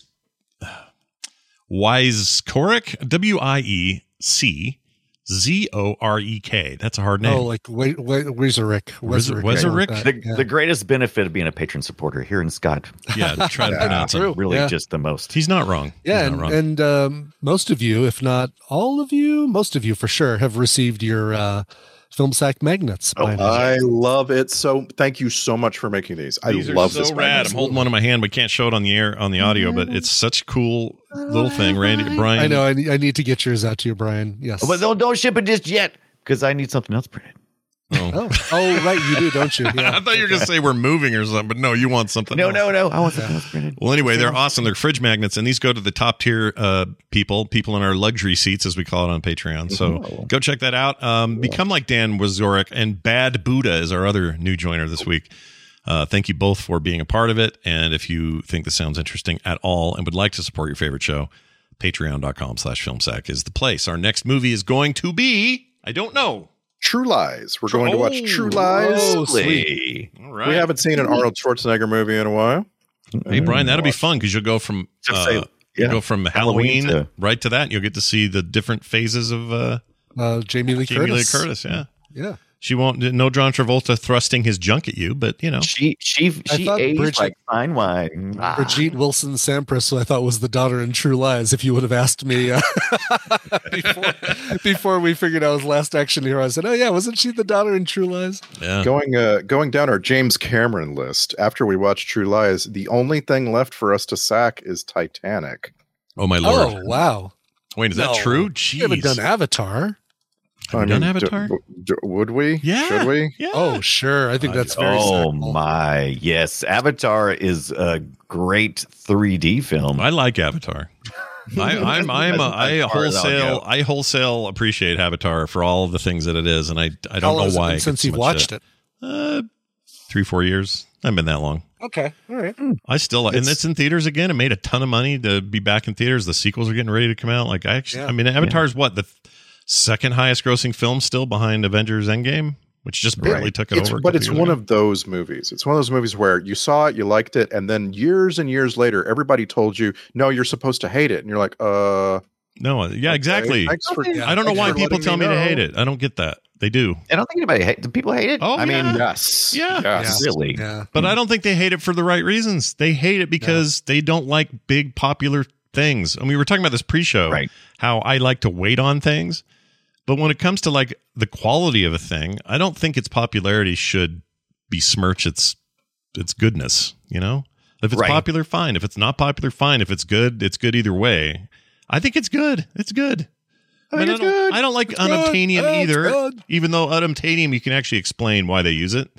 It's not just a joke in the movie or a cop out. There's people use that term all the time for metal they don't have a name for yet. So. Whatever. I'm here to defend that movie. Okay. All right. I'm going to paint myself blue, and I'm going to do it. Okay, so down. Titanic and Avatar are never streaming, and so we have Aliens, and we have Avatar on Point Disney. Break. We have Point Break. I thought Amazon had, or I thought we'll always have Point Break. I thought Disney Plus had Avatar. No. Nope. Okay. Really? I thought I had. They should because they've got it for $4. You want to spend $4? I mean, they have it. They're not giving it away though, buddy. I'm surprised because they now own it. That's their thing. It's currently not. You're right. Not. But see, this makes sense because it's back in theaters making extra money. So why would it be streaming? Yeah. So anyway, it did well for a rerun. I don't know. Whatever. I think waiting this long between sequels. Their only hope is to make it so people forgot the that stupid font they use, Brian, that we always talk about. Papyrus, yeah. They were just like, no one will remember if we take a really long time and then have a new font for the new movies. I hate that font. I've occasionally wondered if we were to sack Titanic because it's over 3 hours long. What if we cut it in half and did 2 episodes? Yeah. Oh, is it really almost 3 hours? It's almost over 3 hours. Oh, geez, maybe that's a bad idea. It's a slog in parts too, boy. Yeah, you know what? Yeah. Now I'm questioning my desire to see it again, just because of length. But I really like what's his name in there, the Scar and the I can't use his name. The actor I like. Oh, it's a good movie. Yeah. I feel like your rule, like Scott stated this rule like years ago, that over 2.5 hours we need to think long and hard before we sack something. Yeah. I think it's real good because it kind of rules out some things that we wouldn't have a good time with anyway. I agree. I think that's a fair point. Mm-hmm. Okay. Well, that's all she wrote. Next week, True Lies, 1994's. How do I know that? Because I'm weird with movie years. But I know it. Good with movie years. Yeah, it's very strange. I associate it with the year my first daughter was born, which was 1994. And for whatever reason, True Lies sticks out every time I bring that up. Anyway, that's next week. True Lies. In the meantime, filmsack.com. As I mentioned, patreon.com/filmsack. Filmsack@gmail.com is our email address. And if you'd like to send us a tweet in the new Musk regime, you can do that at Filmsack. As far as I know, we'll never be censored there. I don't know. Maybe. Yeah. Who knows? That'll do it for us. For me. For Brian, and for Randy. Get off me, you poovert. Well, poovert. We'll see you next week. Listen to that part of the show. Seriously, go back and listen.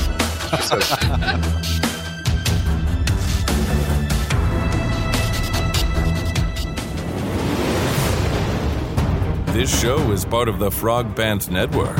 Yes. Get more at frogpants.com.